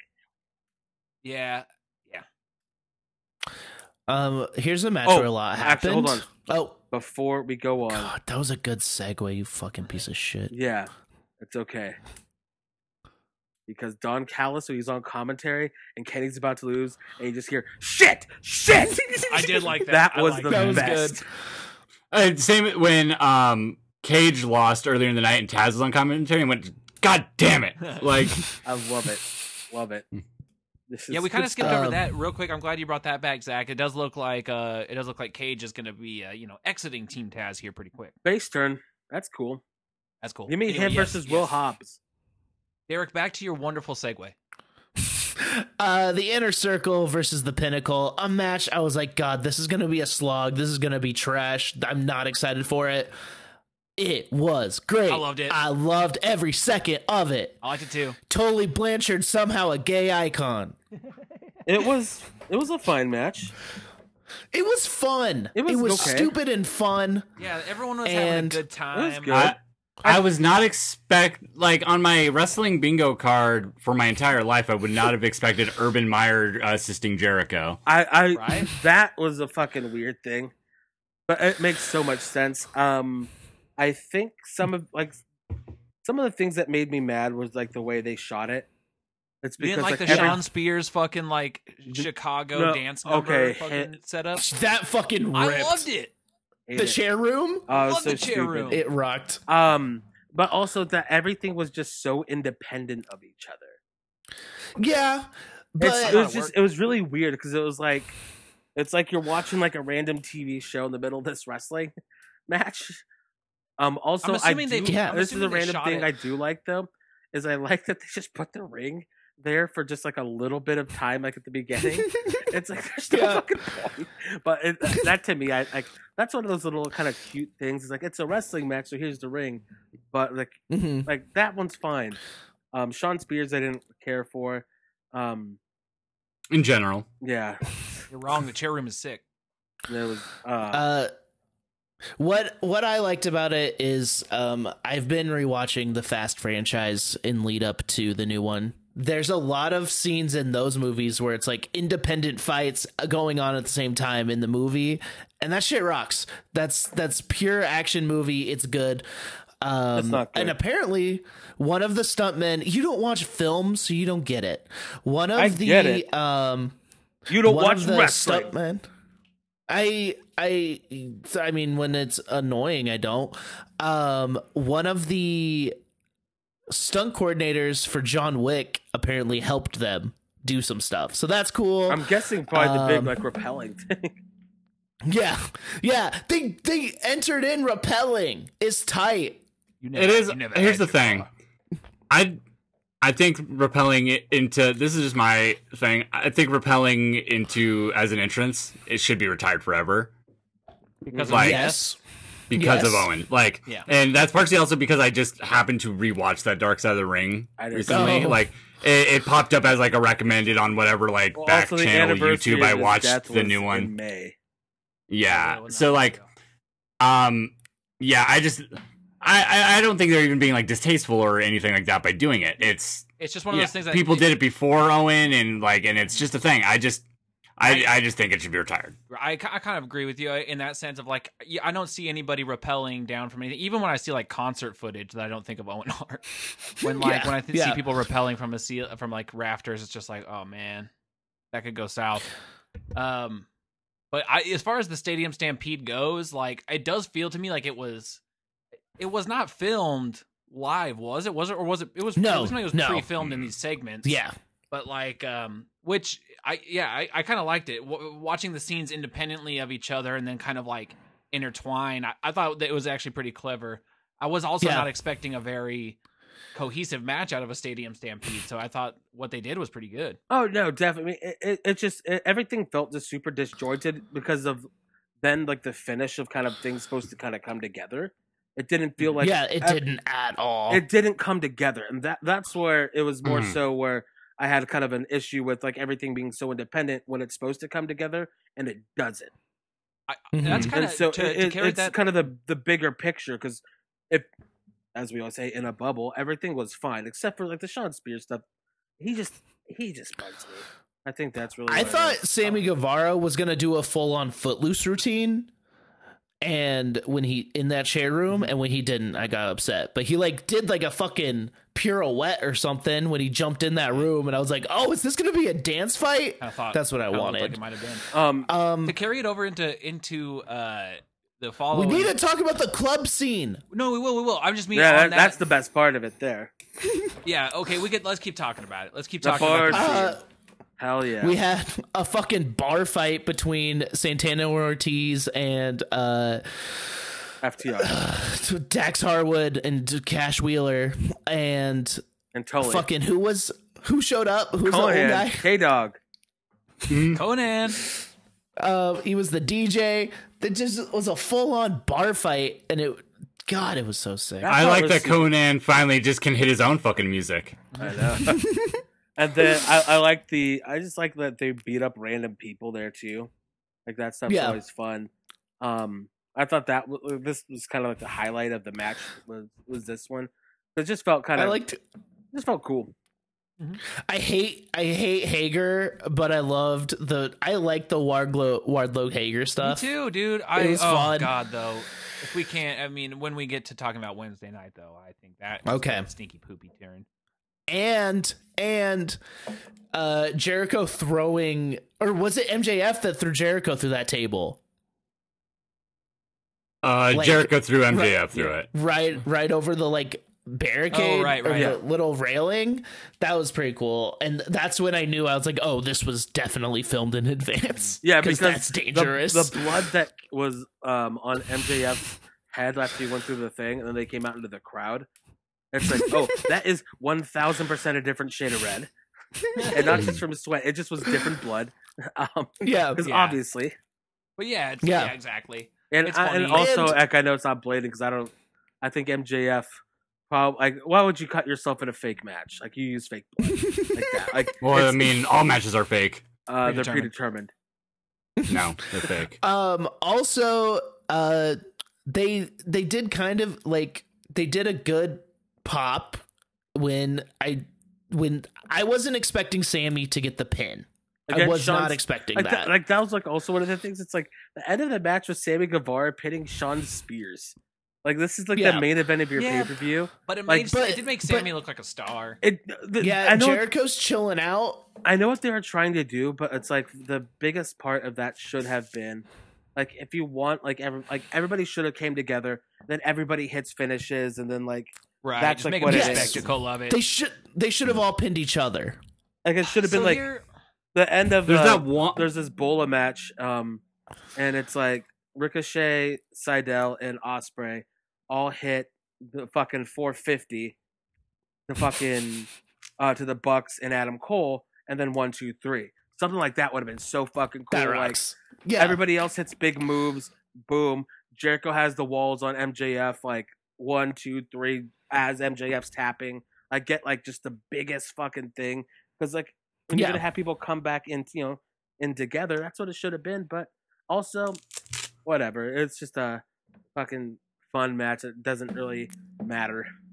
Well, so it does not matter. It does not matter because they fucking come out to celebrate. The Inner Circle comes out to celebrate their victory on Wednesday, talking about as long as they're in AEW, they're gonna continue to just kick at the stuff with the Pinnacle's not over ever. They're always gonna fight. And it's well, then why? Then why? Don't tell me that. So don't do stupid. that. And then when stupid fucking Jake Hager's okay, Wardlow, you might have beaten me up in this AEW ring, but you've never beaten me where I thrive in MMA. It's then leave wrestling. You also don't thrive in MMA because this fat dad almost beat him. He's 2 weeks from now, you and me in an MMA cage fight or whatever. It's what? No, that we don't tune into this show to watch that. If you can't win doing what we're watching you here do, then then you don't get to have a fun MMA match. Well, I mean, on the other show we've had the Fight Pit, but they also didn't call it an MMA match. Den. They had the Fight Pit and they had the Lions Den, where they're calling this an MMA cage match or whatever, where it's getting real close to Impact when Jeff Jarrett of all people had the Double J Double MA challenge. God, it's so stupid. We're watching wrestling. I'm not watching MMA. God, so just love that they're bringing Enochiism to our American TVs. Hell Also, yeah! gimmicked- Shoot fighters as champions. Dude, is this Bob gonna Sapp. is this gonna be a brawl for all situation? I mean, I don't know. Gimmicked MMA sounds terrible. It's not that bad Yeah. if you think. Unless about they it. have, Well, if they go out for a No. straight shoot fight. I mean, unless they actually hit each other. It can be cool. Again, Lion's Den, Fight Pit, or it can almost end New Japan through the whole mid 2000s. Yep, that is true. It depends on how you do it. And then something tells especially me when it's you gonna get go your towards that wrestlers, direction. you get your wrestlers in shoot fights against real fucking shoot fighters, and then Mirko Krokop is just running through your roster. Yeah, And I don't know. I Yuji don't see Nagata's this go. getting I don't his see ass this fucking going handed well. to him. I don't understand. It's like this is a good way to be like, all right, we have bigger fish to fry now. Bro, Pinnacle. I 100% agree with you. Because they don't want fighting. They don't want wrestling. They want entertainment. And Matt, you're proving my point again. That's why I you're don't going to think be that's on the Russo Brand podcast. I don't think that's what I'm doing, and I don't know how you. I gained agree access with to you, this though. Zoom call. No fighting and wrestling. I don't want us to agree with each other, but You God agree damn it, with so Vince. many of my takes privately. I agree. Maybe I don't even want to get it. I honestly I need to process my feelings about you, Vince Russo. I need more time to process how this is what this Process is it turning quick because I'm going to change it. into. Anything else on Dynamite that we want to go over? Since fucking- we were kind of doing both. The fucking first match, Bucks match. Oh, Pac and Penta. Yeah, I mean, it was got to Yeah. be good. And it always is. And then they ended it with the interference from Brandon Cutler. They sure did. Oh, weird. And then Eddie Kingston made the save. Yeah. Hmm. And then Eddie, like, they kind of got pissed off at Eddie, like, at one point because they were like, "Hey, man, we don't fucking need your help out here," you know. But he said it like how he says it. Pac does, and then Eddie is kind of just like, No, that sounded exactly like Pac. I thought so. Hey, man, "Hey, bro, Hey, man. I'm king of the cruiserweights. hey, man, it's me, the bastard. That was pretty freaking not cool, dude. I don't actually think we need your help." I'm the bastard. I'm the bastard Pac. Yeah, and then Eddie's all like, yeah, well, the enemy of my enemy is my friend. And then they're kind of like, that's not what we were saying. We're saying They're don't saying interfere in our fucking- match. Just fucking stay out. But he did make Yeah. the save. He did make the save. And then there was a bull rope match that was fucking stupid. It went like 8 minutes. It was And Dustin Nick versus Camarado, Nick Camarado, right? and Nick Camarado bled. But it was like it felt like they were running out of time. It felt like an idea that was cool that just was not executed well. I thought it was bad. When I heard bull rope match, I don't think this could be cool. I think Bull it rope could be matches bloody as can be fuck, like, really good and bloody. if you're JBL and Eddie Mhm. Guerrero, it sure can. Yo, yes, you can. That's a pay-per-view gimmick. Why are you just doing it on the show after a pay-per-view? Agreed with you. What the fuck is that? It's not a great way Also, to introduce Nick with, like- Camarado either. I was going to say, just like with Nick Camarado. Like, it like- makes sense why Dustin would do it. I mean, Hmm? but yeah. I thought Nick Camarado looked like a star, but it's like, okay, cool, let's put over the 50-year-old. Sick. I mean, I'm all about Dustin right now because his fucking trans pride shirt is sick as hell, and love Dustin. How do you Cody's feel about Cody's? is stupid.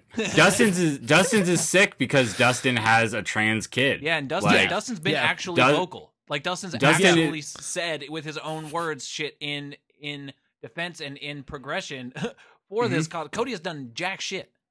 And here's the thing, like the Goldust character, like we talked about this at length, like back on a couple years ago with the gay wrestling episode that we did, our longest episode ever. Goldust, like better and worse, really like is important in queer wrestling history. And now Dustin, as a person, has kind of come around to somewhat like righting any of the wrongs of Goldust but through his just personal like advocacy and like through being a supportive parent and being just like you see specifically Sonny Kiss and Nyla fucking love Dustin. And He is their like number one supporter. I think That shows. part of that too is like for better or for worse, and because especially what they were trying to do. I mean, Dustin probably heard so many just insults and slurs like hurled at him while doing that, where it puts you in a different mindset. It's like, oh shit, this is what people go through every day, and it's like probably just sparked that because I know like after a while they moved away from a lot of that kind of stuff, like with like oh he's overly gay, sexual. so you better be scared. He's gonna touch you. Yeah. And then he just got Tourette's by being electrocuted. They went to a shitty. Fuck! You just reminded me. We'll have that. to do a Dustin. We'll have to do a Dustin. Yeah, but episode. You get a little bit more understanding when it kind of starts happening to you. You know. I mean, and when you you know, I mean, I don't know. It's obviously like one of those things that is like a completely like for his child to to like feel comfortable enough to come out to him and for him to be an advocate like that takes personal understanding and personal growth. Like, you know, I don't know. Good for Dustin. Yeah, Cody, shut the fuck up. Dustin rocks. Cody, just sit back. It doesn't always have to be like you on Front Street. Yeah, and Nick Comoroto's like got my fucking favorite fucking big boy build, and I hope good things for him. That's separate from the last conversation we were just having. That's separate. Yeah.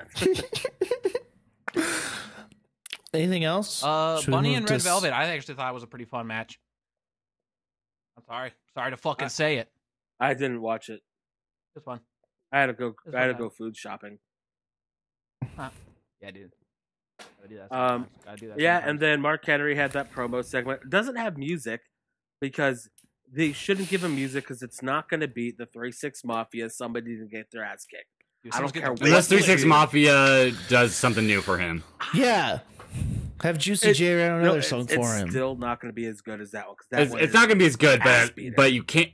That is the floor. Like, if you're going to give him music, it has to be 3-6 Mafia again. I do think Oscar, Academy Award winners, 3-6 Mafia. Hell yeah. Hell yeah, dude. Yeah. I did think I do like Miro's little vignettes. Strange thing that happened was Johnny Hungy got a chance to face Miro for the title, but Johnny Hungy can't do it, so he gave the opportunity to Evil Uno. It doesn't matter. It doesn't matter at all. Miro gave a fun little promo beforehand where he liked to thank God for his super strong powers, and he wants to give an extra thank you for his hot wife. That rocks. I did.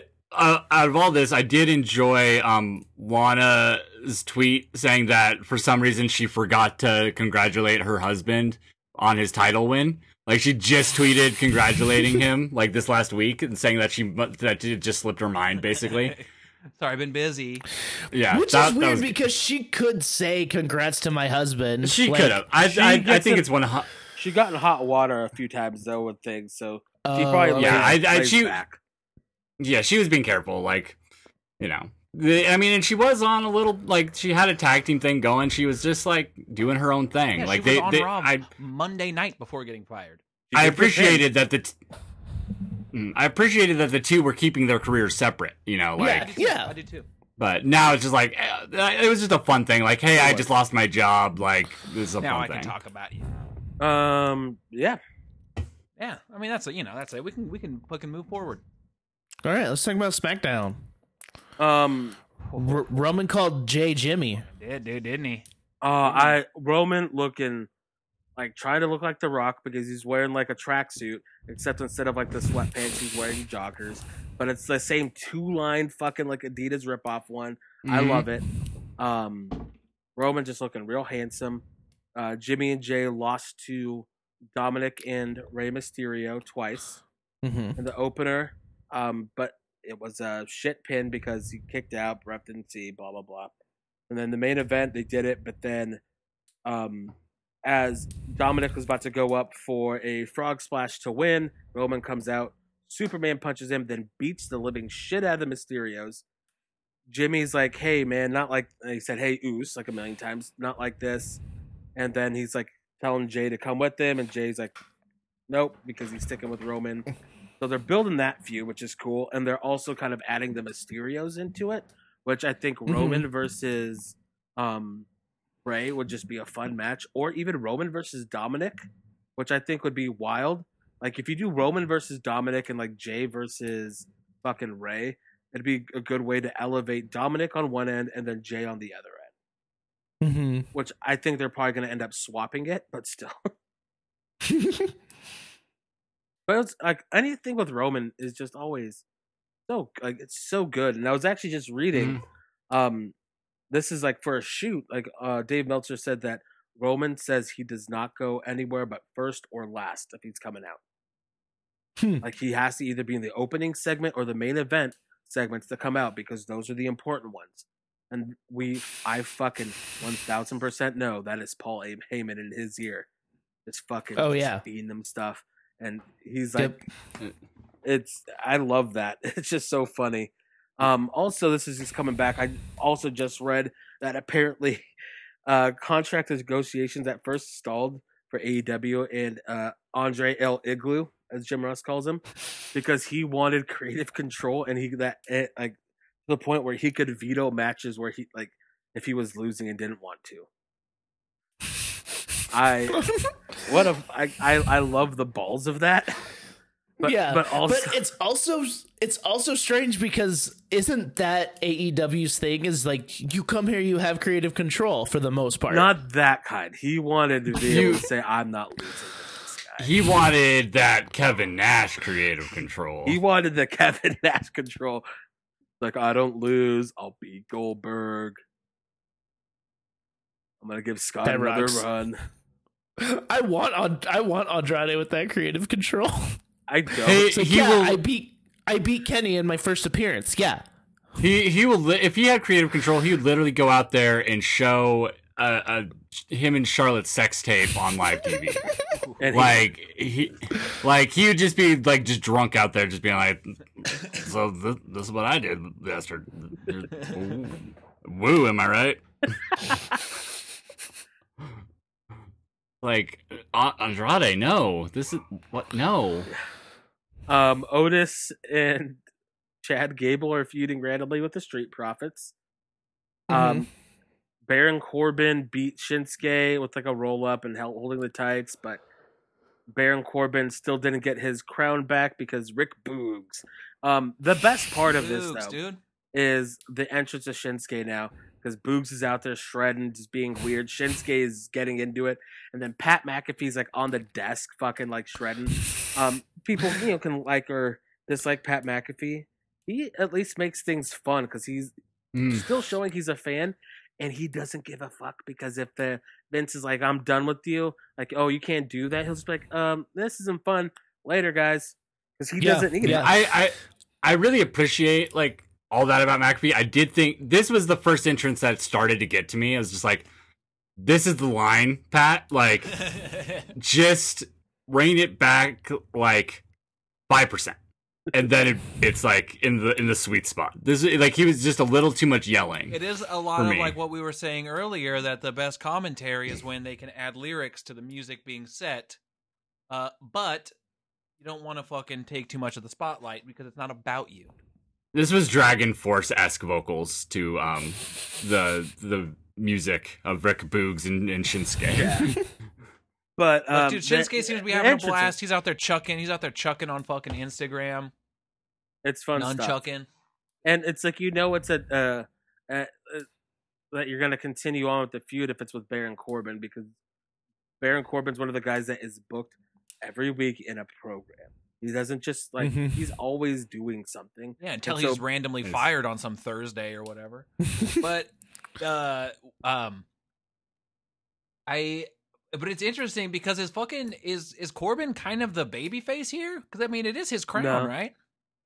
It's it's his fucking. It's like crown, when shitty things happen to like shitty people, everybody thinks it's fun, and that's essentially what they're doing. Yeah, but at a certain point, be like, give him his fucking crown back. Dude, he did win that thing. He worked hard and won it. He won. I mean, I'm just saying he won it. I mean, he won it. If I won something, if I worked hard and I won something, if someone just took it and then they kept doing it, I would like to think maybe I wasn't the bad guy there. He won a tournament. He did. I don't think that. I'm pretty sure that crown was self-appointed. Like, I'm pretty sure he did not win that crown by winning King of the Ring. I'm pretty sure he won King of the Ring and bought himself a crown. Yeah, that crown is what he got for getting Employee of the Month for 6 months in a row at Applebee's. That's true. Out of Medieval Times. Then maybe Shinsuke should go work at a fucking Medieval Times and get his own. That's all I'm saying. I agree, Matt. That's all I'm saying. He stole it. He's a thief. That's all I'm saying. He's bad. Shinsuke's gonna go work at Margaritaville in fucking Las Vegas. Something tells me he'd have a good time. He'd make a fun time out of it. Yeah, just a bunch of surf vibes in the desert of Las Vegas. Oh yeah, dude. Oh, it's just because it's Margaritaville. All the dads will be there in Hawaiian shirts. Law shaker of salt. Getting them boat drinks. I saw when we were in Las Vegas to see Double or Nothing. My mom and Katie and I went to Jimmy Buffett's Guy Fieri Margaritaville. restaurant? No, we went to Jimmy Buffett's Margaritaville there on the old strip, and a drunk woman. This was in the afternoon. You know how they have the big decorative like margarita like blender that they like swirl the fucking water around in. It's just a big show. She fucking jumped in there, and then a bunch of employees had to escort her out of the blender and then out of the restaurant. That's awesome. I want to get escorted out of a blender. It was. Why is this the first we're hearing about this? But I know, this is amazing. I gotta keep some in the chamber, dude. Matt, in Vegas, time doesn't exist, so you can't judge her for that. I was drinking as well, but it was funny because we were like, "Whoa, it must be her birthday or something," and then like. Whoa, that's cool. She got to do that. And then the waiter came by and we were like, that was wild. And they're like, yeah, now she's out there screaming in the street. Like she just decided to hop in there. It's like, oh, that wasn't supposed to happen. Awesome. Should we talk about NXT? Yeah, dude. I'd love to talk about NXT, dude. All right. I missed the first match. I missed Cool Kyle. Okay, so this triple threat match, except for the end, was one of the greatest matches I've ever seen. It had everything I love in wrestling. It was just like, it was so much fun. And then the finish, as much as I love Adam Cole as a character, and I do enjoy what happened later, I was so mad because they cut to commercial and nothing happened. Then they cut to another segment, and I was like, what the fuck is going on? So they did this because they knew people were going to be mad that they were getting fucked. Because they were essentially, we're going to fuck them, but this fucking serves a purpose. Yeah. And so they fucked you, and then Ember Moon storms out to like be like, oh, we can't continue on this because now Ember Moon's just like going out on her own. And yeah. What I did like about this whole show is every time Adam Cole showed up, it was like kind of chaotic, and like they would cut in weird. I don't know if it was even intentional or not, but they would cut weirdly when Adam Cole showed up to commercial. It would be like it was that point when he like beat everyone up. Then they're like, we gotta go. Adam Cole just fucking showed up and just was like, oh, he's a bigger star than everyone. And he is right. Maybe not Johnny. Well, No. right now he's bigger than Johnny. I don't know, man. He came out He's there a bigger looked- star than Johnny. He looked like a cut above everybody when he went out there. Yep. And he was cutting his promos. And him and Cross you know what they were do going- to make me feel special? Ring the bell. It's him and Cross were cutting the promos with each other, and Cross is like, That was "This like the moment I showed up, you weren't special anymore." I took notes. Oh, Please. About this, just basically NXT, but it was basically this. This was the best that Cross has been on the mic. 100%. he's been getting progressively better and better, and now that it's like he had to step up his game, or he would have been left in the dust even more. So 'cause I think Yeah. Adam Cole left everybody in the dust, but he's still within striking distance. The Finn feud, I think like this, the rematch and the promos leading up to it and stuff. I think that was them, like Finn and Kev, basically Triple H going to Finn and going, get him ready for on the mic, be like work with him, like do these promos, like give him stuff to work with, because I thought that was like a stepping stone. Like that was the first time he felt real. It felt believable. Because like prior to that, we just had the TikTok. Ooh, this guy's crazy. But that that doesn't have a long. Look at Dexter Lumis. That doesn't have a long shelf life. now he feels like a real scary person. Not just like some weird character. it feels like he's a big badass who is like kind of freaky, but he's like you said, like a real person. It feels like an Eastern European like mob hitman. You expect to like walk into a bathroom in a train station in like Romania and see him covered in blood, Just strangling someone with a piano wire. Yeah. And like calmly like wiping off a knife with a napkin and just like Yeah. and just, like wiping the blood off his hands onto like his head. Like just like, geez, I'm gonna wait. And then just puts his hat on so you don't see the blood when he leaves. Like, excuse me. I'll come back.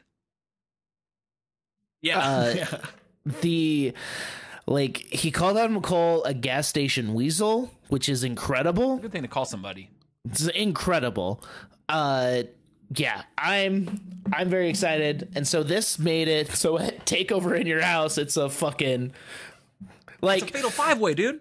yeah, He it's asked 5 for it. people, and Regal was like, Adam, I see what the hell you're doing, and it's not gonna fly. And he's like, shut up. Cross was like, shut up, Regal. I want them all. and that's That what was makes him look like a crazy. badass. He's like, I'll beat every single one. He's like, oh, everyone's out here Yep. talking about who's next in line. Just fucking line them up and let me fucking knock them down in one fucking night. Adam Cole is gonna beat the shit out of William Regal, right? that needs to That's what happen. this is culminating He to, can't- right? He can't wrestle. Okay. And he had a He great can last get- match. he that can get we don't beat wanna up, ruin. like- I bet he could bring out the brass knucks one more time. Yeah, He can get beat up like Vince- Batista beat up Ric Flair. I'll say Vince has a rule where if they can't make a match, then they don't want to tease it. yeah. I Sure. love the line though when like he's saying it's like they want to make me feel special. You bring the bell, but he's just like they've done Yeah. everything for you to fucking make you feel special. You get the You have the entrance, you get entrance. the girl. Yeah. And then he's just like, you want to know what So they did to make good. me feel special? Ring the freaking bell. And it's just like, oh fuck, like Adam Cole just shows up and automatically is like the most important person there. Yeah, that's one of those like career lines too, where it's Yeah, like, oh, and that's a it's- promo right there. It's like I want him to win the title again in this match. Yeah. Like Well, it's because like, Like- you see him like oh, this is obviously the top guy they have. Like yeah. 1000%, and just him like cutting that promo and even throwing out of like, oh, I see you there, Kev. Like calls him Kev, like because his name's Kevin, and so just being the fucking shithead and just and again his hair is so wet. I love it. Wet. Getting wetter by the day. God, he also like when he interrupted that match, he like threw the chair at Johnny and then just kicked, or Johnny was about to jump off and he just tossed the chair at him. Like he murdered them. Brain buster, super kicks, and he has the second best one. Yeah. Shawn Michaels is better. Yeah, it is. It's what I love. This is the best show on television. It's, what a clearly defined main event scene. Yeah. Like it's these 6 guys. Yeah, and they're all going to be in one match now. Ember challenged Raquel. Dakota beat her up. And so we get Ember versus Dakota to set up the next one, which makes sense. You got to go through the geek to get to the boss. Yep. You got to beat up a bunch of Uh, Donovans to get to that boss. Am I right? Sometimes you got to have the little appetizer before the main course comes. Yep. Ted DiBiase, LA Knight tried to impress Ted DiBiase and Didn't couldn't fucking get it work, done. did it? Hey, this Didn't was work the, for him. I will say that with LA Knight actually has something to cut a promo on. Way better. Most Also, LA yes. Jake Yes. Atlas won again. That's just a fact of Yeah. life, son. Jake That's Atlas, back to life. Jake Atlas wins again, which is cool. I like this was honestly one of the best LA Knight matches that's happened because Mhm. Jake Atlas is very good, and it just allowed somebody who's a little bit more of a standard worker like LA Knight to also be able to look good because Jake Atlas can bump. And now Cameron Grimes looks better in the eyes of $1 Million Man. Yeah. The one thing, $1 Million Man, Ted DiBiase doesn't feel like the $1 Million Man to me in NXT so far. Like in the vignettes, he's been fine. When he comes out there live, He walks. I so can't get slow. over the fact that he's wearing a pastor suit Well, that's the thing, dude. because he is a pastor. He now is he's a the pastor. million. Like- Now he's the million prayer man. Yeah. And, He needs Like- to be wearing his get one of the And he old puts that The money sparkly suit. jackets. Yeah, he needs one the jacket with the dollar signs on it. no, like those he earthly needs to- delights no longer fucking fascinate him. I mean, yes, he can still rent out a fucking restaurant. Yes, he can still flex whenever he needs to flex to show everyone that the fucking champ still got it. But at the end of the day, those earthly possessions don't drive him anymore. So that's why he goes to Men's Warehouse. You're gonna love the way you look. I guarantee it. Like it's a fine normal person suit. It's he just doesn't feel like the $1 Million Man. That's it. It's been bugging me, and I'm just like, because it's almost perfect. Like all the pieces of this feud are in like this like storyline going on are great, but it just he doesn't feel like the $1 Million Man right now. Yeah, it doesn't just feel like an old guy who. But yeah, but that's because maybe, and I'm with you. It would be kind of sick to see him in the fucking in the whole get up. But yeah, this definitely does feel like we're leading towards the next $1 Million Man, right? Next $1 Million Championship. They're probably going to bring it back. Yeah, but and my guess is it'll be Takeover, be Grimes versus Knight for the $1 Million Championship. That's pretty fucking badass. But and I do wonder if that comes with the tutelage of the $1 Million Man, because then we would just kind of start seeing him like we see a fucking Arn or a Tully over on AEW, just a guy who's just giving him fucking advice, I suppose. Yeah. One of my notes that I just remembered is Beth Phoenix was dressed like a game show host. Well, dude, while fucking Vic and Wade were just looking like a fucking Men's Warehouse. Say, yeah, come to fucking. You're gonna love the way you look. I fucking guarantee it, because that's exactly what they were wearing. And then she brought all the fucking color. Candace and Indy she provides had color commentary. Isn't that funny? Wow. I didn't think about it. I didn't think about it until now. That's just a fact of life, son. Candace and Indy had a tag match against Zayda Ramirez and Zoe Stark. I wasn't here last week, so I didn't get to comment on it. But last week on NXT, Beth cannot say the name Ramir without saying Ramirez. The entire Zayda Ramirez's entire match last week, every single time Beth said Zayda Ramirez. It's like, close, Beth. Just cut yourself off. Hit Row's gonna feud with Killian and Drake. That's gonna be fun. And MSK lost to Legado del Fantasma. Legado del Fantasma lost to MSK.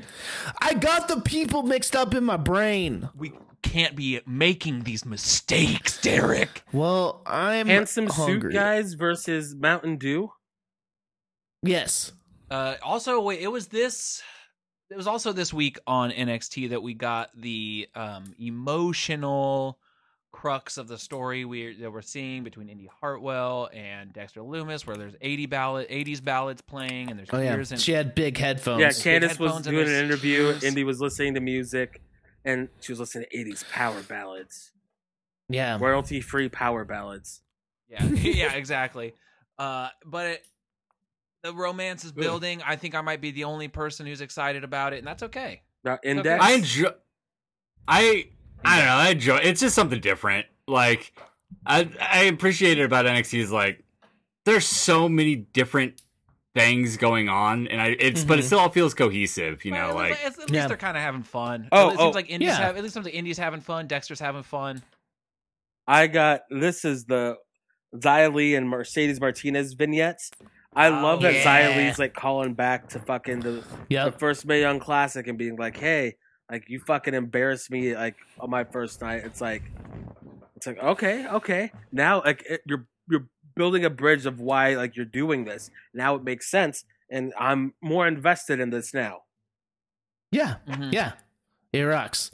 Yeah, NXT rocks. In Your House is gonna rock. Great stuff. 2 weeks? 2 weeks? Yeah. When is that? A couple weeks away. Okay.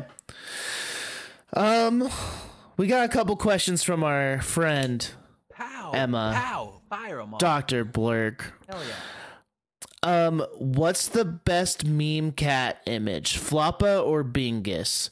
I don't know what those words mean. I have no idea what any of that is. Floppo? Oh, Floppa? okay, cat. Floppa is... Bingus is a naked cat. It's one of those Sphinx cats. I've never seen a meme with the Floppa one. Floppa? Two Floppa? P's? Floppa cat meme. Floppa cat. Yeah, I've never seen Damn it. one. And Blurg, you got us. Bingus meme. Floppa? Yeah, I've never Oh. seen one with a naked cat. I'm not. Oh. I guess I'm not as online as I thought. Wait, for the two things I've just looked at, what I'm seeing here is Bingus is a very small, very cute naked cat. And Floppa is a cat Here's with ears like a fucking bunny. Here's a picture of the two of them together. Big Floppa? Mm. Dude, okay, yeah. Flop. I guess Floppa, that's not for my sure. brand of meme, so. Yeah, For sure. That's fine, but if the question is being posed to us now, I gotta go Floppa. yeah. Waka Floppa Flame. But the more I'm looking at Bingus, he's actually cute as fuck. Yeah, That I says, like 'em both. That says no more Brother Wars. I didn't realize. this Is was the a two of thing. them together. Bingus, that's just Mew, the Pokemon Mew. yeah, Yeah. yeah. That's just Mew. Which I kind of like too. Don't make me choose. They're both beautiful. But I'm gonna go with the floppy Yeah. ear one. I don't know. I kind of like Bingus. He's looking around my soul, and here's He's a cute. Game Boy cover that says Bingus Quest. I'd play it. I'd play it. I'd play Bingus Quest. I'd play it. Would you rather eat wet dog food or wet cat food for a week? Yo, I hate wet animal food more than fucking anything. It smells so bad. Yeah, it makes my stomach upset. I would rather die. That's an Cat insane. Kill food, me. cat food because it's a smaller can. True. I Yeah. mean, but can we? No, this is what's giving you sustenance for a week. I know. What's not Kill being me. What's not being discussed here though is can we prepare it in our own way? I mean, you can do whatever the hell you want with it. It's gonna fucking be dog shit. dog I It food. would smells. true. I would go with the cat food just so that I could do what was that movie? District 9, cosplay because they eat the cat food, the prawns. Yeah, I mean, I people. dress as a prawn and eat the cat food. I would probably go with maybe cat food as well, just because I don't eat a lot. I don't eat red meat, and so I think there's a lot more fish, and chicken options when it comes to the cat food. Also, like there was some wet cat food we bought our cats yesterday for like a little special treat that was like shrimp and prawns and gravy or something. I was like, I could probably get down on that. If someone fucking made me. So. It smells. I can the smell it right alone now. Makes me mad. They eat the cat food. I would cook it up though, dude. I mean, I'm sorry if I have to eat it raw. I'll eat it raw, but I'd rather. I'm just gonna turn from a gelatinous blob into like a loose gravy. Yeah. That was my Just nickname in high fucking cat school. gravy. Loose gravy. What's up, and LG? If you cook it, it's gonna stink up your house even more. You're a madman. What if you found out that the company LG, like the cell phone company, just stood for loose gravy this whole time? Whoa. That'd be tight. I would throw away my iPhone and buy an LG phone. Yeah. What kind of TV you got? I got the new loose gravy. It's the 4K one. Yeah. Best air freshener smell. Oh fuck. I got a lot to say about this because of my line of work. Oh yeah. Whatever. Oh, Jesus Christ. Whatever candles that Jenna gets from that fucking Candle Land. What's it called? Bath and Body Works. B&B dubs, BB dubs, Candleland. BB Candle dubs. Land. Yeah, I used to go around and sniff my way around to Bath and Body Works every once in a while when I was at the Karcher Mall. I'd go fucking sniff. I'd go get my snoot hanging out in there for a while. But I'm a big fan of all the baked good smells. It's just because I like cinnamon and stuff like that. Yeah, it's true. we have one of those essential. pine. This isn't not even the question, right? This is air freshener. Like, are you meaning like car? Like what you? I think that's the main question. New car Like, scent. Yeah. It's still good. It's a classic for a reason. I'm a pine. I like everything to smell like trees. I haven't put an air freshener in my car because like same, it is still newish. But once it starts getting that me stink in there, I'm gonna make it smell like trees. I have a lot of scents from my job that are like. There's one called Bonfire Beach. It You have smells like, sense? Hardly. Got him. They should they should really be paying you in dollars, Derek. Yeah, I mean, yeah. But Yeah, there's different ones. There's like it smells like marshmallow and a fire at the same time. That one rocks. Like cedary ones. I like that. I like quote unquote like typical like manly scents, but like tobacco, bourbon, and that, spit. No, like tobacco, bourbon, spit, lawn clippings.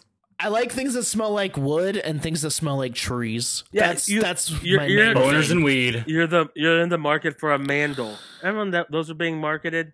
Yes, I worked at Target at the time. Yeah, I bought I swear to God, I ripped the sticker off, but the candle that I keep in my room here is the brand is seriously, it's called like mansplaining or something. It's insanely like gross. Yeah, it is.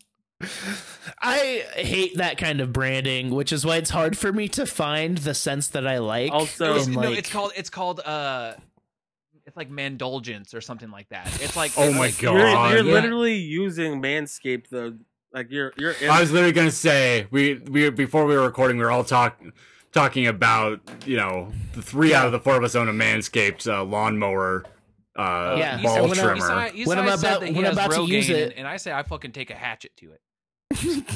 Yeah, I don't like the branding still. It's like I've been trying to experiment with new soaps to like make myself smell like trees, and it's all just like fucking Dr. Squatch, you're a stinky man, get this dirty Squatch. It's like, yo, there's a reason I don't buy Axe body spray because I want to smell like pine and cedar, not like fucking ashtray ass. I mean, dude, that wasn't a good. That was fucking Onyx. Yeah, Onyx, I mean, dude. What's Cobalt. funny? I was Steelix. The week that we Graveler. were not doing the podcast, I was in the Midwest for a wedding for Jenna's cousin, and I'm like, I just didn't bring any cologne or anything because like I don't have any travel size bottles. I didn't want to buy any. So it's like, hey, we'll run to Target.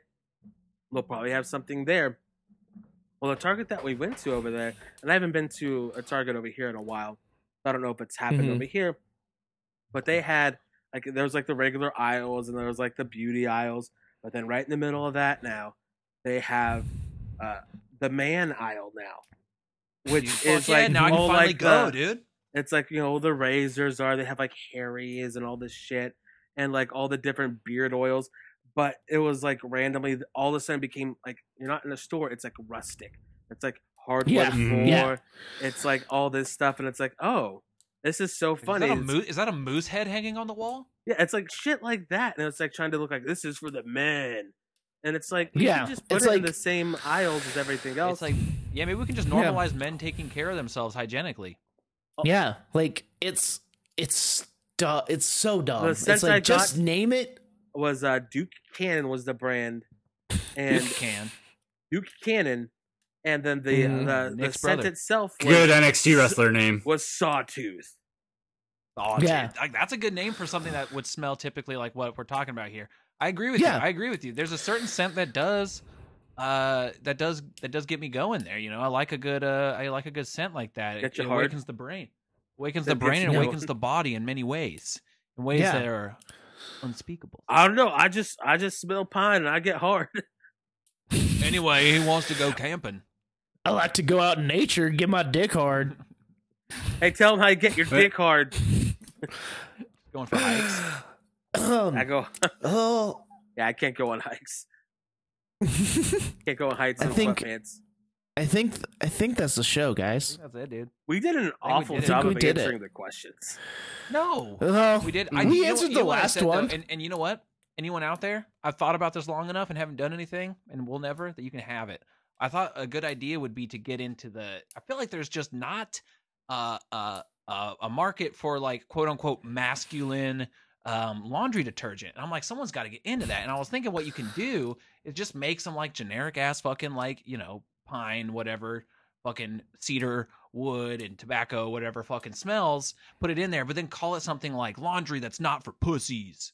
Or like laundry, like make it like really like push it extra hard in that way of that's like the name of indulging. it. Laundry that's not for pussies, and like But not guess how is many like people capitalized, underlined.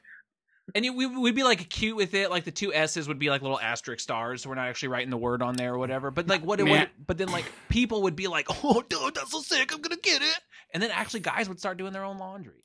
You know what I mean? I am just really weighing Do the ends pros and justify cons of naming our episode laundry that's not for pussies now. Does the end justify the means for the because like I see what you're trying to do is like have like take it away from just being a stereotypical feminine thing that you do laundry. Like really push hard the other way to kind of get over that line. So yes. at the end of the day, is that okay? Because even though it's a very just awful name and just marketed towards like the lowest common denominator of that kind of people, Yeah. But then it gets them to kind of turn that whole thing around, which is blowing my mind here. This is It's what an I'm saying. How has anomaly. it not happened? What? How has it not happened yet? See, the thing with this is it's weird in my brain because laundry is what I do. Laundry is what my dad did. That's because don't- you're a pussy. Yeah. You couldn't use the detergent. But I bet I you feel don't- like less of a man every time it smells like fucking springtime, huh? No, it smells great. I bet you wish it I smelled like use- fucking burnt leaves. And dick. I use Sweaty too dick. much. I use too much detergent because I like how it smells. I love the smell of clean laundry. That's what I'm saying. This is product that I'm talking about is not geared towards you. Yeah. Yeah, I was also forced. My mom was just like, I got 3 sons similar to the same age. I'm not doing this. So we all had to learn pretty quick how to do our own laundry. And I'm grateful for it. But there's a lot of... Why is there so many crusty socks? There's a lot of folks. Yeah, don't worry. I'll wash it myself. Don't even worry. But like, there's a lot of people out there who have not and don't, and that's and maybe it's because no one's been pushed that way. But you see a fun little like, oh, look at that laundry detergent. I kind of like to buy it. It actually smells pretty good. I can't wait to go home and do my laundry. How about we just change the world? I miss good smelling laundry. Both Anya and I are super allergic to most detergent. Yes. And so Katie's the same way, and so we get the scent list, and I'm always sneaking good smells of the other ones, and we can never buy it. I could probably buy it for myself, but why? That's a waste of fucking laundry. Yeah, 'cause I don't need that. Because you don't want to do your own laundry. No, I do my own laundry. I just don't want to buy a whole. I don't want to. I really do my own laundry, but I don't want to do my. I don't want to do my. I don't. you do in your laundry. I do my And then laundry. Katie has to do it again. Wow. Can you wash this? I accidentally doo-dooed. I did it straight in the. No, I'm just saying. I did it straight on it. I don't want to buy my own laundry detergent. It seems like a waste of money. All right, final question before we wrap this up. Do you fold it and put it away, or are you a hamper guy? Like you just leave it there and just gotta grab it. What I do is I leave it in the hamper until I really need to start putting dirty clothes back in the hamper, and then I'll fold it and put it away. And I tell myself I'm going to fold it right away, but I never do. It usually sits in the hamper for about 2 or 3 days, or it'll sit in the dryer for about a week and a half. And you just grab from the dryer. But now our dryer's in the basement, so it's like I really have to make a trek. I might get better at it. Yeah, Anya and I have had such little like clothes storage space. We're moving at the end of the month somewhere new. Still haven't fully figured out where, but wherever it is, we'll have guaranteed better closet space and clothes storage than what we've had, which was none. So for the last like 2 years, basically, it's just been clothes pile, the dirty clothes pile, and the clean clothes pile. Yeah. Then it becomes one big pile. I'm like, Yikes. what was what? I've been there. I guess I'll just buy new clothes. Dude, been there. I hang all my shirts up and I put my laundry away. I'm very particular like about my laundry. I would say if I had to pick us out of a lineup, I'd say you probably had the best grooming habits. Or I would include that into the world of grooming habit, like you know what I mean, or like whatever that is. I would, from visual alone, I would pick that out. I've always been scared of coming off as dirty my whole life, Right, dude. So that has never been. I overcorrect. See, whenever I'm wearing makeup, it's usually just covering up how dirty I am. So I'm just a scuzzy individual that then just like puts glitter on top of that and no one can tell. Hell yeah. I'm like an ashtray that someone dumped some craft supplies into. And it's just like, hey, look at that cool ashtray. Yeah, it's different methods to get to the same place. All right, that's the show. I gotta piss. Happy Russo. Same. Happy Russo Thank Day. you. thank you all for Thanks, listening. bro. Do the podcast stuff. And WrestleBoys316 says, if you're tired of smelling like a silly little girl, get this dudery and Call it by the right name. Don't smell like. Wait, does this label say that this fabric softener will make my dick bigger, dude? Call it by the right Get name if you're going to do it. It's Fabric Dewdrey. softener, dick hardener. If you would let me, yes! if you Dick lengthener. get this. Get this Dewdrey, the laundry that is not for pussies. Dewdrey. Oh no, that's working title. Dewdrey. I like it. Oof.